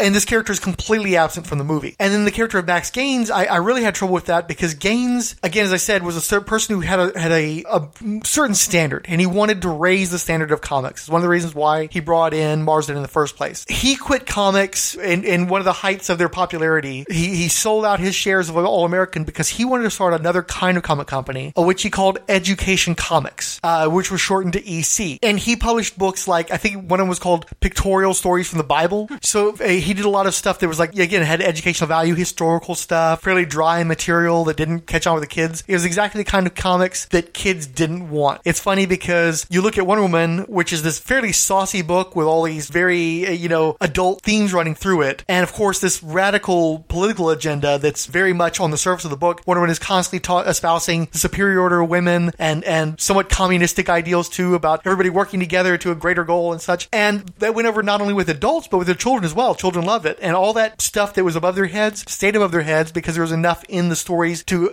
engage their attention and make them fans. And in particular, Sheldon Mayer had said that it was an open secret that Wonder Woman was never created for women, that Wonder Woman was created for boys, that the intention of Marsden was to change the minds of boys to understand that women could be their equals or superiors and that they had rights to be a part of the patriarchal world and that he was trying to mold their minds. What's interesting to me about the certainty with which Mayers makes that statement is that a guy who was as cunning as Marsden could very easily have sold that idea to Mayer so that Mayer would be comfortable with the kind of comics they were producing while simultaneously having a whole other agenda that he wasn't revealing. The fact that you have comic creators like Trina Robbins and major political figures like Gloria Steinem read those same stories and feel empowered and basically glaze over at the sexual stuff and only see this capable woman who's having these incredible adventures and espousing all these beliefs about sisterhood, and that's what they take from it, tells me that Marsden was definitely playing to a broader audience than just boys. But if that's what he had to tell Mayer and Gaines to sell them on the idea of Wonder Woman, it sure worked out well. Wonder Woman was a gangbuster success. Marsden at one point claimed that she was selling in the neighborhood of 2.5 million copies of circulation a month. Of course, there was just somewhat dubious math there because he was factoring in the Sensation Comics series, the quarterly Wonder Woman book. I think he might have even tried to throw in All-Star Comics when it featured Wonder Woman, or Comics Cavalcade, which only had a Wonder Woman feature in it. But regardless, Wonder Woman was the number one book that All American ever published, below only the upper echelon of superhero characters like Captain Marvel, Superman, Batman. She was one of the only comic book characters of the time to make the leap to newspaper strips, which was the goal of all comic book creators. Comic books was always a stepping stone to get into newspaper strips. If you could get into newspaper strips, that's where the real action was. And even though her strip wasn't a success, in part because the Superman strip and the space that it took up kind of helped to suppress the Woman strip, the fact that she was even in contention, the fact that she even had a strip at one point shows how incredibly successful that character was. They have that moment in the movie where Marston is trying to sell the concept of a female hero, and the Max Gaines character as portrayed in the movie is like, women are flops, women don't sell. There hadn't been enough women produced in comics for him to have that sort of dismissive attitude, and in fact there had been some reasonable successes with comics up to that point, so there was no reason to make that statement. It was just an invention for the movie. Well, I think for me, just to put it out there and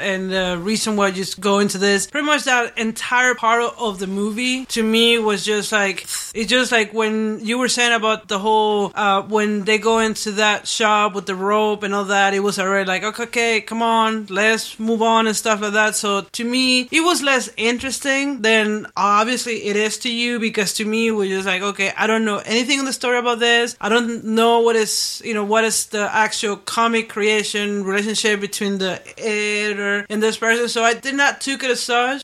So just to put it out there, I'm not gonna have too much to comment on that sense because I pretty much I kind of like start going into La La Land into when they start going into that detail. And that's a big problem for me because you never at any point hear mention of Harry G. Peter, who was the artist handpicked by Marston to produce the script, who, again, as very much a different kind of creator than what was normal in the field. This is a guy who'd been doing like editorial strips and since like the turn of the century. You know, he was working back in like 1908 on magazines like I think the New Yorker and stuff, doing like editorial cartoons and stuff. But there was something about his style that Marston liked and brought him into comics because he didn't work on comics before. Neither Marsden nor Peter ever worked on anything besides Wonder Woman strip. It looked completely different than anything else out there. Young guys like the editor Sheldon Meyer was like, why are you bringing in this old guy? His stuff looks almost grotesque. It's so weird. But basically Meyer helped to steer Peter towards a style that he felt was more accessible and acceptable to the modern audience. But this was an old guy. This guy was in his 60s when he started on Wonder Woman. You know, William Moulton Marston is an older guy. And what ended up happening is not only did Sheldon Meyer steer the strip and have a decent hand in guiding this neophyte in William Moulton Marston who didn't know how to write comic books. He wrote stories that were adapted into comic books, in part by Meyer and by Harry G. Peter. But both Peter and Meyer became family friends. They came over, they hung out with the kids. One of the daughters, Olive, Meyer would just like sit on a stool and just let him watch him draw the comic books for hours at a time. And she was just fascinated watching him create. Meyer was always going in, like telling dirty jokes to the boys and playing piano. And after William Moulton Marston died, he lived down the street from them. The kids were always over at his house and hanging out with him. He was part of the family for the rest of their lives, basically, or at least the rest of their childhoods. And I think the movie goes to great pains to show how everybody rejected the Marstons and this terrible secret they had and all these personal traumas that they were having and they're split at the family and all this stuff. And it was utterly bogus. It's such a kind of a pathetic attempt at drama. And but that's the thing. It's just like they have to have drama, right? So they have to have that, I guess, taboo and saying that it was not socially acceptable. That maybe that's why they didn't reveal it to the whole society on how it was a possible romantic trio and stuff because, you know, maybe it was just a movie to portray that. But that's just it, this manufactured drama.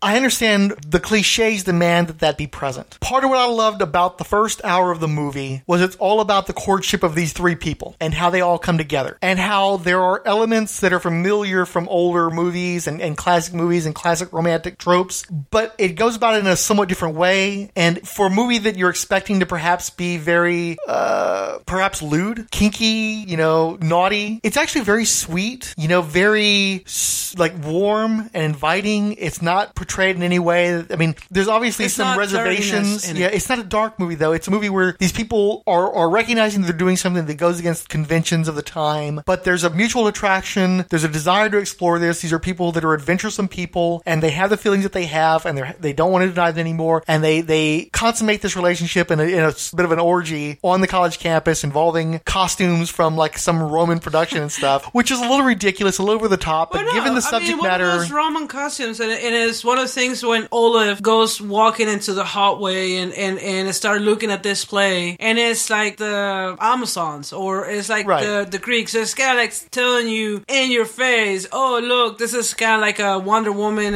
in the like on the island. This is what it was on the island. So when they were having sex for the first time and they start dressing up. No, wait, no, that was after in the movie, right? When William was dressed as a captain, kind of. Yeah, that was later on. That was after they'd gone to the fetish club, but it shows a very overt way of showing the influence of Wonder Woman. Even though it's funny because at no point in the movie did they ever mention that Marsden was a aficionado of mythology and that there was a lifelong love that he had, and that's what informed the creation of Wonder Woman, not an orgy during a college play. And also, I'm sorry, I have trouble believing even in the 1920s that just because you were a teacher at a university that you would have free reign over the entire campus and could just crash, you know, this play and play with all the props and do all this fornication in the midst of all that stuff. It was during the night. So though. Maybe they're all gone.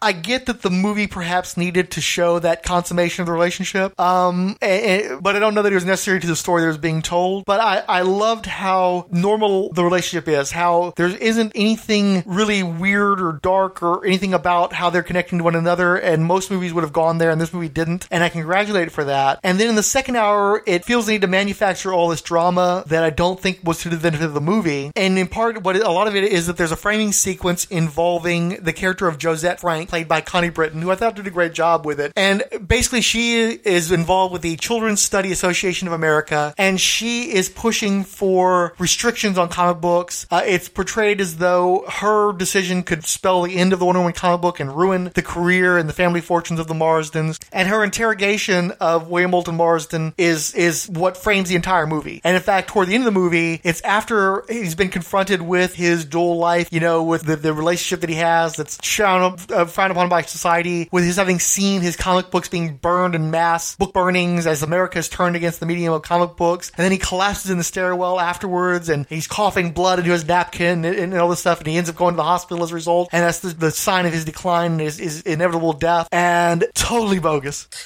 Totally nothing remotely correct about any of that. Josette Frank worked for the company. She worked for what became National Periodical Publication. She was on one of the same review boards as Marsden had been on. She had never liked the idea of Wonder Woman. She had constantly criticized it. She had constantly tried to shut it down, and she was constantly ignored. She still went after the book after it became a success, and so they basically introduced a intermediary named Dorothy Rubicek, who is never mentioned in the movie. She offered some suggestions and basically helped to, act as a middle person to diffuse the tension between Marsden and Frank. Frank is actually a pretty well-respected person.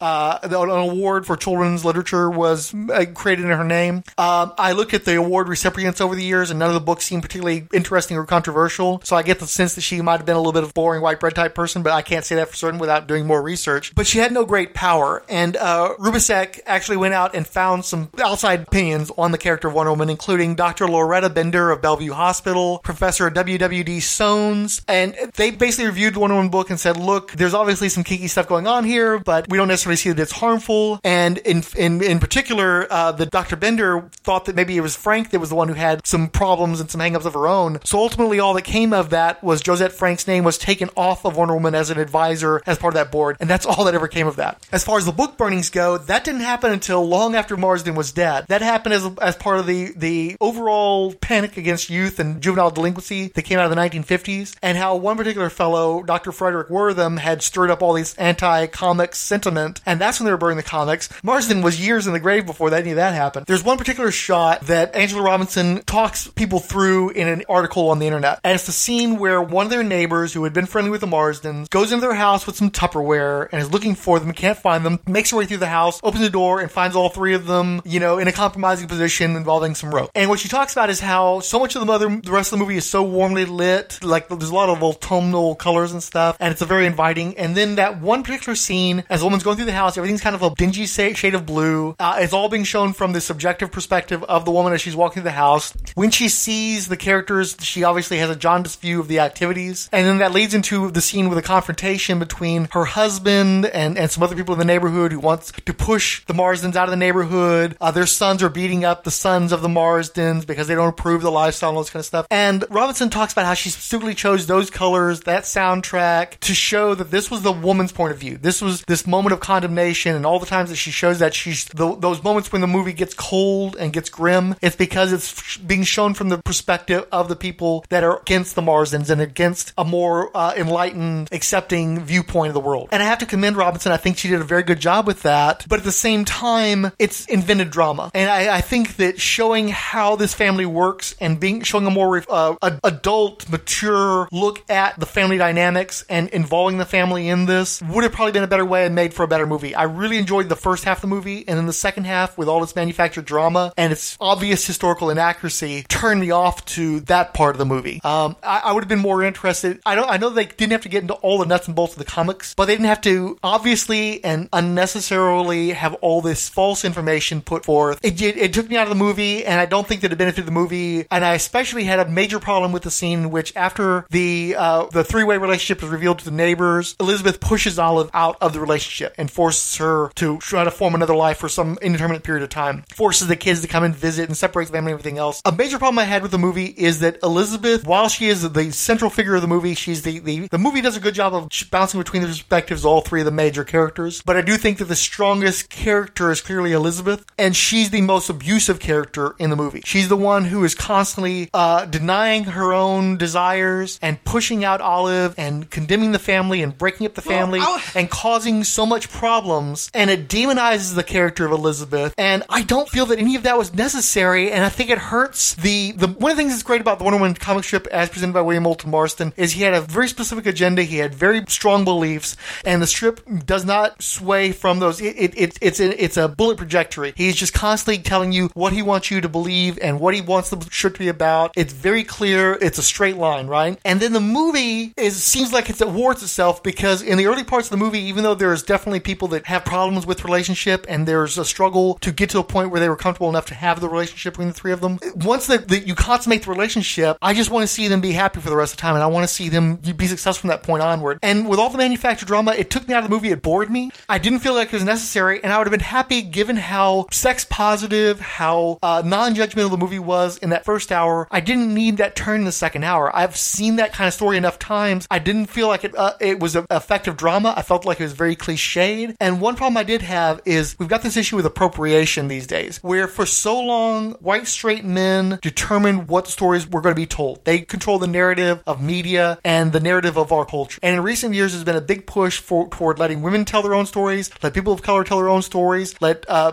gay people tell their own stories, and so on and so forth. And what's weird about this movie is that I feel like at some point, Angela Robinson is appropriating a straight family to tell her story, a lesbian story. And I feel like a lot of the drama that's in the second half and all the conflicts, it's her pushing a more modern mindset and more modern belief system onto a movie that's a period piece, where I think it would have worked better. Everybody just keeps it down the down low. They're very particular about who knows what kind of relationships they're having. They only bring in people that would be willing and accepting of them. They effectively combat people that would have problems with that. I wish they'd just been more positive for the entirety of the movie and maintained the positive that you saw in the early part of the movie, and not try to create this drama that I didn't feel fit the story that was being told. Probably because of commercial concerns, probably because of second guessing, but possibly because of Robinson trying to create drama in the same way that she did with a lot of her soap opera stuff that she'd done previously. I think the direction of this movie is very good. I think the acting in this movie is very good. I did not have as much problem with how oppressive the score is. The soundtrack of the movie is really in your face a lot of the time, and I saw that, but I kind of forgave it that because Marsden was a creator whose works were turned up to 11, and a lot of this movie is that way as well. So I kind of forgave that. The one thing I couldn't forgive was the writing was not great for a lot of the movie, and a lot of that is covered over by how good the direction and the acting is. But in the second half of the movie, the bad writing comes to the fore in a way that turned me off for the entire most of the second hour of the movie. Well, no, I mean, I kind of disagree with that because, okay, so I was going to interrupt earlier about you saying on how Elizabeth was portrayed, like kind of like not the villain, but kind of be more of the turned down. Conflicted too, but I kind of disagree with that because Elizabeth, she knows how hard it is to fight for something and try very, very hard and be turned down because she is a woman. Having the same education as the husband and the husband being able to get a PhD. She's trying to get a PhD. They're not letting her. She's trying to be kind of like the center of the house, the backbone of the house, kind of like the more centric, kind of what it will make more sense to how to act, how to behave. So kind of like the brains of the operations. And sometimes you have that in a family type of situation where it's like when I was younger. I was younger, drinking with friends, being like a regular teenager. I finished school. I moved outside my home and I became part of the workforce, in a respectable job, getting money and having my own place to live. Now I have to pay bills. Now I have to be responsible. I have to wake up early so I can go to work. And so when my friends came over, or when I started hanging out with my friends, it was this constant like, yeah, let's go party. And my brain changed. My brain changed to, yes, let's go party, to no, I can't because I need to get up early, or no, I'm not driving when I'm drinking because I might get into an accident for which I'm gonna have problems with the law and they're not able to get to work, and then I'm gonna get fired and I'm gonna have a job, and then I'm not gonna have an apartment apartment, and all this situation. So it's not that she was a party pooper. It's not about this conflict. Oh, you get out of my house, Olive, because the neighbors are pressuring me. But she's more like the responsible person. It's more like sometimes it kind of hurts when think about what society is gonna think of you, and it's not about what other people think of you. It's how you kind of maintain this stability in your life. You get into a point in your life that it's not gonna be like, I don't care what the world thinks. I don't care about anything. I'm just gonna have a good life and party. No, that totally stops. It's like you have no idea how many times I am at work and I want to say what I want to say, but I can't because guess what? It's my work and I depend on that work because that's what is keeping us fed. Well, not keeping us because you work as well, but it's just that responsibility. And that's the way I see Elizabeth, because you have Olive being the housewife in the movie. Now you already established that in the actual life she did work and all the stuff, but in the movie she was portrayed as the housewife. So she doesn't have any other responsibility and she doesn't have any other care but to put the kids to bed, make sure that the kids do homework and do dinner.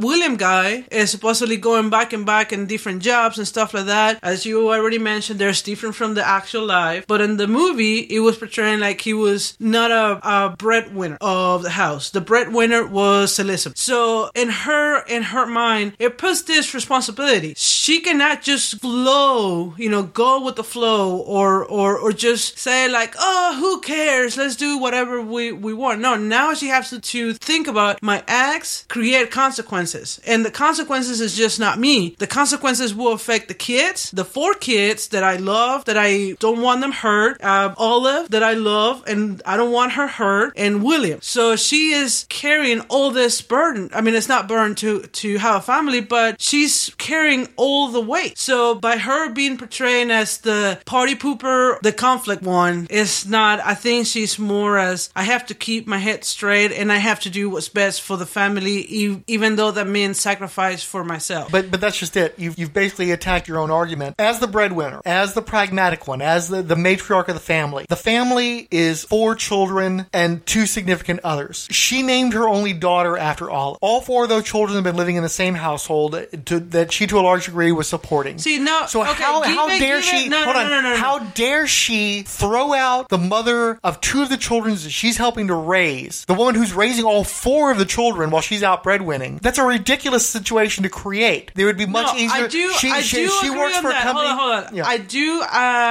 agree on that. And that part of the movie where she actually threw Olive away, I thought it was going to be more of, you know what, I am leaving. But then in that situation, it's like, oh wait, if she's leaving, now nobody can leave. That's the point. These people committed to a relationship. They committed to a dynamic. They've raised the family in this dynamic. It is a deeply immature mindset to think that you can just push 3 members of the family out based on, one problem. You can't. Once you're in that situation, you can't break that situation up without being the bad guy, without being the villain. I agree. You can't do that. Especially if you're the breadwinner, especially if you're supporting everybody. If Olive has sacrificed her life to raise your children, you can't be like, well, you've got to go. And that's a point where Robinson is writing something that you could do in 2017 that you could not do in 1945. You cannot create that situation because it's too precarious. Everybody is too interdependent on one another. You've got to factor, those are her children too. And she's going to send 2 of her children off to live at some bizarre circumstance,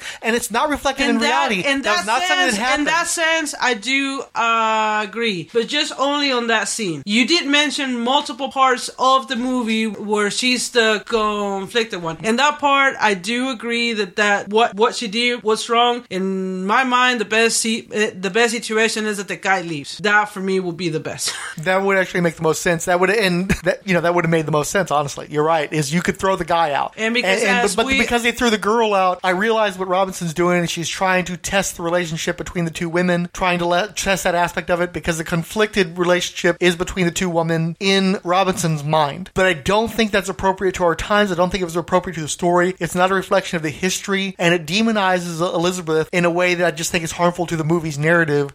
And a movie that's being so positive about these different lifestyles, to throw that under the bus and to throw Elizabeth under the bus, I found that very distasteful. But then we have the same situation with Olive. I mean, you just tell me that in real life, she did all this work too, that she was very capable woman. In the movie, they just portray her like a very typical submissive woman that stayed at home. And that, to me, it was like the least interesting character and the one that kind of pissed me off the most, because it's the woman who is accepting the situation, that is accepting leftovers, that is accepting to be, helped by these two wonderful people with master's degrees and PhDs and smart people. So they, for the entire movie, they portray Olive as a, yes, I'll do whatever you want, master. Oh, yeah. And until the very, very end of the movie, they kind of like, well, I'll come back if you guys do this and you guys do that. And then still a Holly Homemaker stuff. And then you have Elizabeth kneeling and being like, oh, please come back. But it wasn't until the very end. I mean, that scene kind of bugged me because, like you say, they come back with the same thing, coming back to be this submissive woman. And that's, for me, that character was most insulting than Elizabeth. Yeah, on that scene when she kicks Olive out, I got a little bit, what? You just kick the guy out instead. But the rest of the stuff, it was good. But for me, the most offensive was Olive. But now I have to put myself in a situation of the 1940s and the 1930s on the 1920s, for which, to me, the movie throughout, and I do agree with you that the movie throughout, it didn't feel like the 20s, 30s, or 40s. The only thing that felt like the 20s, 30s, and 40s was how they were dressing. And that was it. The way they talk, the way they behave, it was like a 21st century. And that's one of the things that you have to realize. Sometimes you can say, well, you don't know how that woman behave. It's not different from the woman now, from the woman back then. And I kind of disagree on that, because unfortunately, women behave, and men as well, behave based on where they are demographically and the time period. And that's, if you go to other parts of the country that they don't have the Western culture, I mean, you can see differences in women. I mean, in terms of my mom, as I mentioned before, I grew up with not a father figure, but it was my mom raising three kids. But at the same time, I see her being a regular, person, being from the 60s, being like a 20s or so in 1960s, and being in Mexico, and just the way she behaved. And sometimes, to me, when she says something that I don't agree on, because I'm a very strong female, and I kind of get angry at my mom for thinking about those situations, but then I have to step back and say she was in a different time frame. She was educated differently than I am right now. I mean, I gained my total independence when I was 22 years old. That's saying like absolute total, I don't depend on nobody independence.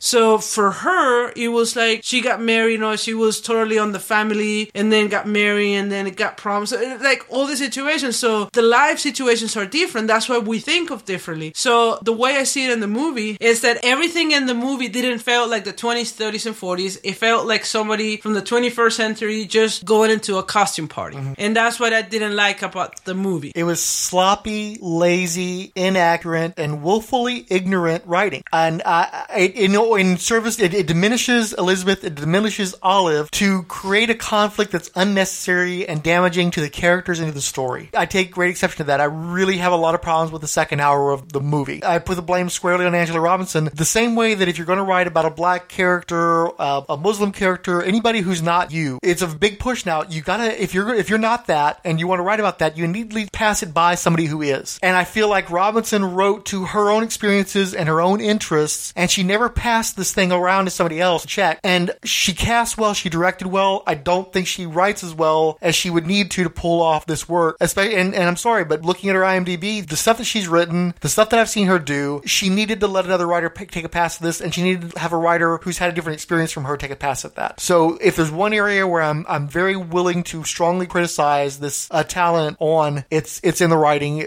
particularly in that second half. Yeah, the first half to me was interesting. It was entertaining. I wasn't never fully engaged watching the movie, I mean, engaged in the fact, like, oh my god, I'm having such a good time of the movie. There's some of the parts that I was kind of bored and kind of out of it and start thinking about work, thinking about something else, but they actually lost me when they start talking about the going into the publishing of the comics and the whole family dynamic of it. That kind of lose me. I mean, I'm not gonna say that I really enjoyed the movie. I thought it was interesting, and in fact, on how they played the first part of it with the whole love triangle, like that tension between all three of them. But then on the second half, I do totally agree with you that it was kind of boring to me, especially when they go into the more historical part about Wonder Woman that I don't know how to criticize because I don't know the history as you do. So to me, it was just not that interesting. A couple of things I wanted to touch on that we didn't quite get around to. One argument that Marsden made was that all the bondage that you see in the comic isn't necessarily about a sexual connotation, but was in fact an alternative to fisticuffs. Instead of people fighting and having this violent physical confrontations, you'd have people get bound up. And I think that's almost reasonable. You know, I mean, I'm not saying, I think that it's too dominant, and I do think that it's too much of part of the appeal of the strip to a lot of people, particularly the GIs. But I do think that there is a valid argument to be made that, you know, all the bondage is in those comics as an alternative to the violent confrontations in the boys comics. You know, that is a viable alternative. And it's still exciting. It's exciting probably different parts of the brain and the body that the other violence would impact on. In most of the comics of Wonder Woman, when she's tied up, she releases herself all the time, so there was somebody saving her. Sometimes she released herself, but oftentimes it was her female friends that would be saving her. See, and like Etta Candy, the Holiday Girls, and the like. And that's kind of like goes into what we were watching the documentary that you mentioned earlier that we're gonna go on, but it was talking about how women, they're always portrayed like in peril and they needs to be saved. And they show several images of women being tied up on the rail tracks or being tied up and trying to be safe or jump into the window and be saved. So in this case, the way I see it, and now this is just kind of like right off the bat, but the way I see it, Wonder Woman being tied up and she releases herself, or another female helping her and not a man, is kind of like, oh look, I'm in distress, I am tied up, oh wait, I can do it myself, I don't need no effing man, you know, to help me. So that's the way I see it. Now, I don't know too much in depth of the actual comics and because I haven't read at that time on the bondage thing, but that's how I see it right now. When you're asking about the influence of women on the writing of the book, some things I wanted to point out was that a lot of the artwork was actually generated by women. That, you know, H.G. Peter was an older gentleman, and there was an enormous amount of work in creating all those Wonder Woman stories, especially at the height of her fame. So later, as the script progressed, Peter would mostly just draw the figures, especially the Wonder Woman figures, and he had a team of assistants, mostly young, attractive women.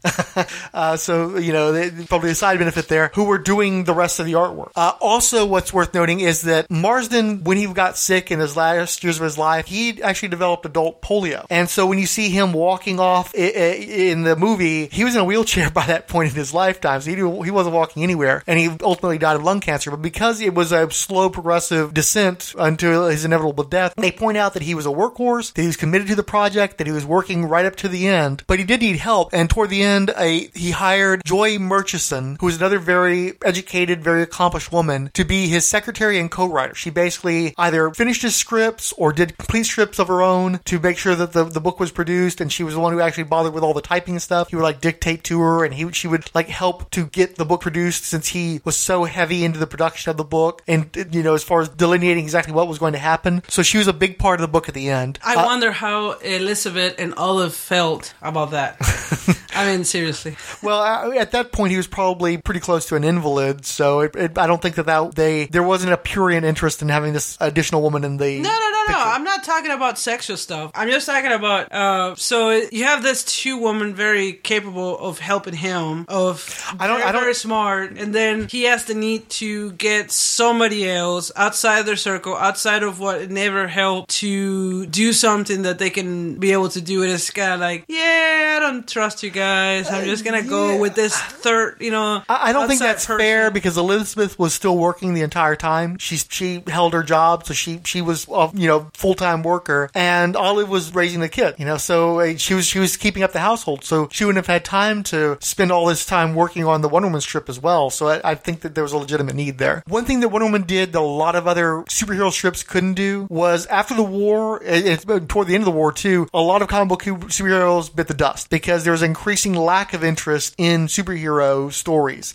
Marston was able to transition out of the war years by having a more fantasy-oriented storytelling, and the book just had a more inherent appeal and a more distinctive flavor than most superhero comics. So where most of the superhero strips were getting canceled around 1948 or so, Wonder Woman, continued on indefinitely. She was one of the very few characters that survived uninterrupted publication throughout even the worst periods of the comic book industry, and was still quite successful. As a matter of fact, she was very successful right up until the end of his life. And that was actually one of the major problems, was that once he died, and both Sheldon Mayer and H.G. Peter both commented on that, the worst thing he ever did was die, because nobody could produce Wonder Woman stories like he could. Sheldon Mayer tried for a short period of time. He knew that he couldn't, and he was tired of being an editor anyway. He quit and started working on his own comic strips. And then Harry Peter continued to work on the book, I think until his death, or at least until his retirement. And they just couldn't recapture the magic that Marston had brought to the feature. The success was so hinged on Marston that it just couldn't keep up with that, and became like kind of a dog for years and years because they just couldn't maintain. I think it's worth noting that the final story that Marston did, and Les Daniels in his book very beautifully illustrated this, you'd like to think about writers and creative people on their deathbed being surrounded by the creations, and to some extent Marston did that himself, because his last story was Villainy Incorporated in 1948, which was basically all of Wonder Woman's villains all coming together for one great big final story, which is considered one of the better stories ever created in the Golden Age. It's the one that's been oft reprinted, and in fact, as the podcast progresses, I'm going to try to cover each one of the villains in that. And now that we're outside of the 75th anniversary of Wonder Woman, I'd like to spend the 76th focusing more on her villains and showing where they came from. So kind of a nice end-off there. To add some validity to the belief that Olive and Elizabeth had a relationship together, Elizabeth is noted for her love of sapphic poetry, and Sappho was, of course, known for her lesbian writings.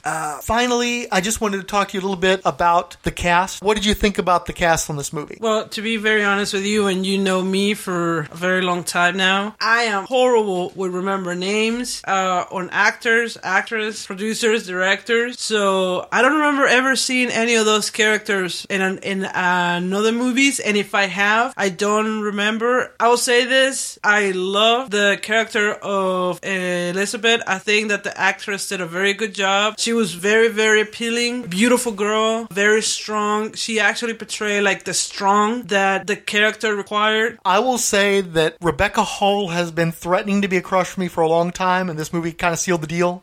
I loved her. I loved looking at her. I thought she was so beautiful. I thought the character she portrayed was so appealing, somebody I would totally be into. Given her accomplishments and her strength, there are definite parallels to you as well. She did a really good job on her character. Excellent. Yeah, she really sold the story. I just kind of forget her about anything else she did, and that's what I think about movies and me. Unless it is like a very famous actor or actress that I can recognize, but for the most part, I just don't see him as an actor, as an actress. I see it as the actual character portrayed in the movie itself. So that will kind of bring me into the movie and not just think that it's a Hollywood or other studio creation. So that's why I'm kind of I'm very bad with actors. So I love Elizabeth. I thought she was great. I had the problems with Olive. Olive to me, but maybe it wasn't too much of the actress type of problem. I think it was more like her portrayal of a woman, a submissive woman, and something that, is for me, it's like, come on, you have to do better than that. Don't just be like that. Don't fight and scream and that. So I think in that way, I think she did a good job, because I actually, if she was trying to portray the submissive character, she did a good job because I dislike her. So maybe she did a good job, but if she didn't try to portray that type of character, then it's like, you did it the wrong way. The guy... Oh, before you carry on. So you're talking about Bella Heathcote, who is an Australian actress. Ironically, the other thing that you would know her from was the last time that we went to a movie that absolutely nobody else was in the theater but you and I, The Neon Demon. She was one of the mean girls in that movie, and she was actually the final girl in the movie, which I thought she did a good job, because of all the actresses in that movie, at the end of the movie, she was the one who was, I suppose, the most sympathetic.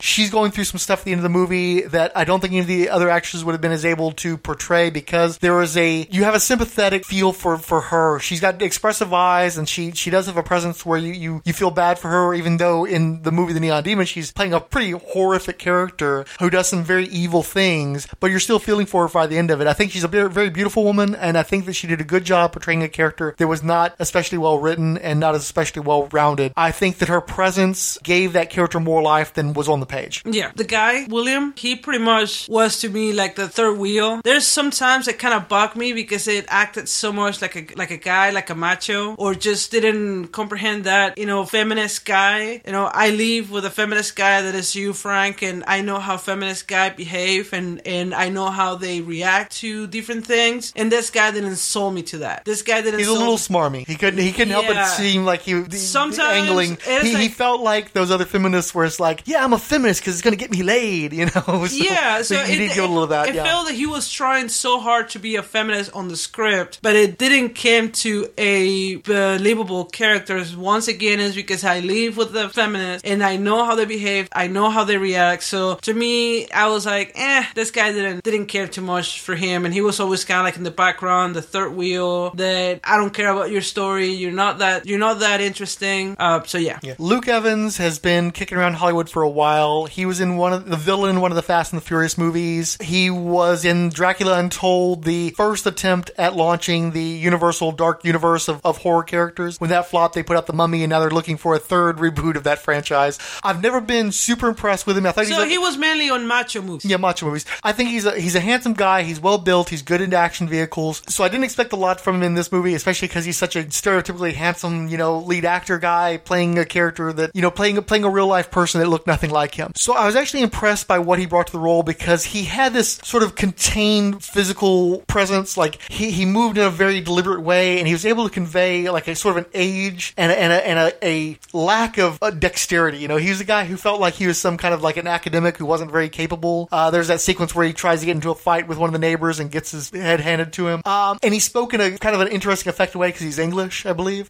Sometimes it veered into caricature. Like there's a moment where he's talking to his son after that fight where you felt like he was sort of like maybe taking it a little too far and kind of being cartoonish. But for most of the movie, I thought he did a good job of conveying a guy who seemed a little bit older and a little bit less capable than he would be in real life. So ultimately, I liked the performance. I thought he did a good job with it. The core of that is to portray a guy that is a feminist, that is creating something for the women, that believes that women can be strong, and I never thought of that. I never believed that out of his acting.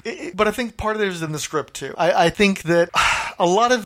I felt like Robinson herself in the writing was sabotaging the character and minimizing the character's beliefs, and certainly in bringing in a guy like Luke Evans, he looks like, kind of a tchotch douche kind of dude. I thought that he did a really good job given what he had to work with and given how little he had in common with the actual human being that he was portraying. But I see where your point of view, and yeah, he doesn't get that element across. He doesn't get across the feminist zealot, the champion of ideals that Marston was. He gets too much of the lurid, Hugh Hefnery, quasi-feminist exploitation thing. But I thought he did a decent job with it. And I have to say, as much as I've been critical of the movie and its factual inaccuracies and its agendas, I think that regardless of the truth or fiction, I think that the movie itself is important. I think it is entertaining. I think that what I'm reminded of most is back when in my sex shop days, a movie came out called Secretary. It stars Maggie Gyllenhaal and James Spader. And it's a movie about bondage, a relationship about BDSM. I was excited to see that movie, particularly because I was a big fan of James Spader, because I thought he was going to be cool and dark and edgy. And so when I saw the movie, it was too saccharine. It was like too soft and sweet and too much like a stereotypical American happy-go-lucky romantic comedy kind of thing. I thought it was like very like rounded off all the edges and stuff. So I was kind of not into it. But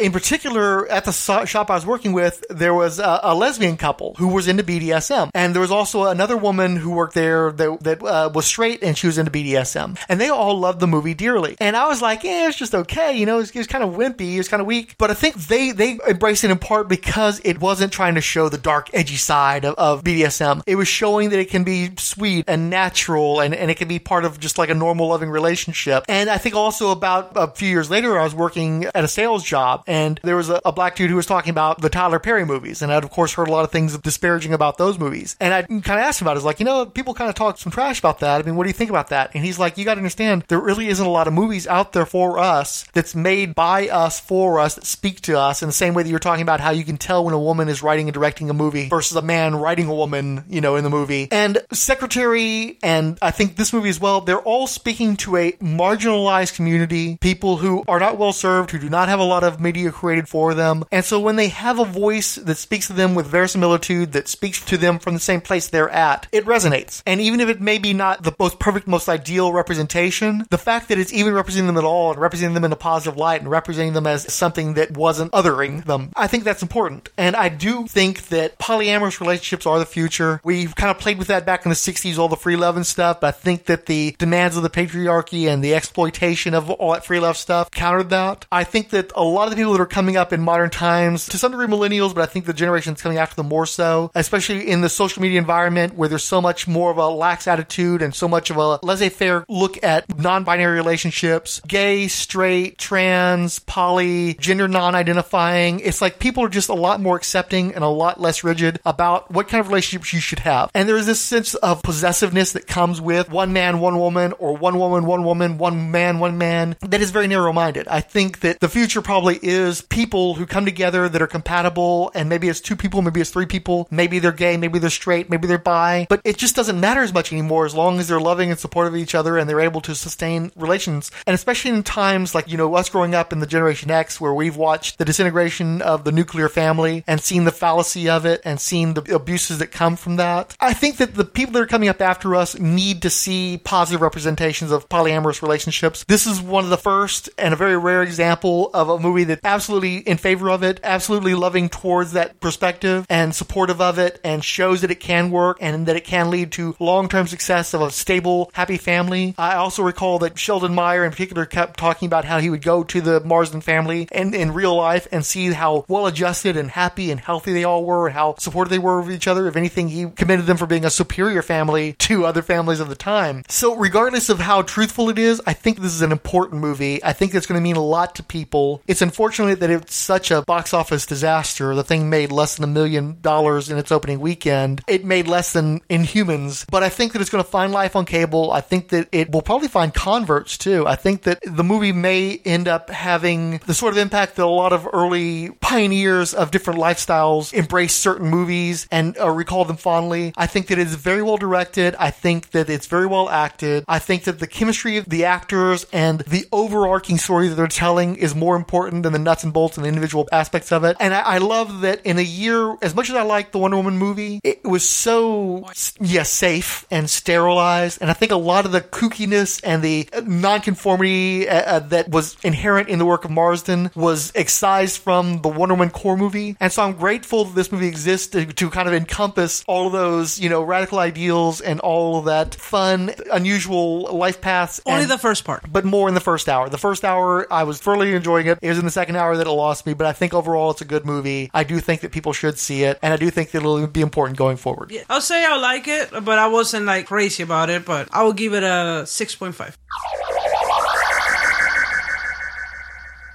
Given how long this episode already is, I will not be reading comments this time. We'll knock that out next time. But thanks go out to the 108 Sage, Allie Batts, Dr. Ange, Ascani's Son, Bill Bear, Blue Girl, Brett Brock, Brody's Kitchen, Chris Sheehan, Comic Book Vault, Comic Reflections, Debache, Derek William Crabb, Dmitry Pimenov, Dr. G, the Man of Nerdology, Don Leibold, Ed Moore at Indie Comics Fan, Marvel Bronze Age, Miskatonic, Teal Productions, and Urban Fantasist, Fanholes Podcast, Felipe Alves de O, Glenn Hinutu Heel, Gord Tolton, Grant Richter, I'm the Gun, Jeffrey Brown, Jim Canada Daredevil, Joe Crawford, John Miss the J, K, Keith G. Baker, Kenny Craley Jr., Mark Danvers, Michelle Fife, Min, Paul Hicks, Paul K. Bisson, Pietro Blacksamoff, Punch Like a Girl Podcast, Rob at Speculum Fight, Rad Adventures Podcasting Network, Randy Caldwell, Resurrections and Adam Warlock and Thanos Podcast, Sarah Russell, Satin Tights Podcast, Sean Phillips, Terrence Castanguay, Trekker Talk, Warlord Worlds, Wild Dog Podcast, Will Fish, Wonder Woman Warrior for Peace Podcast, and Xenozoic Xenophiles.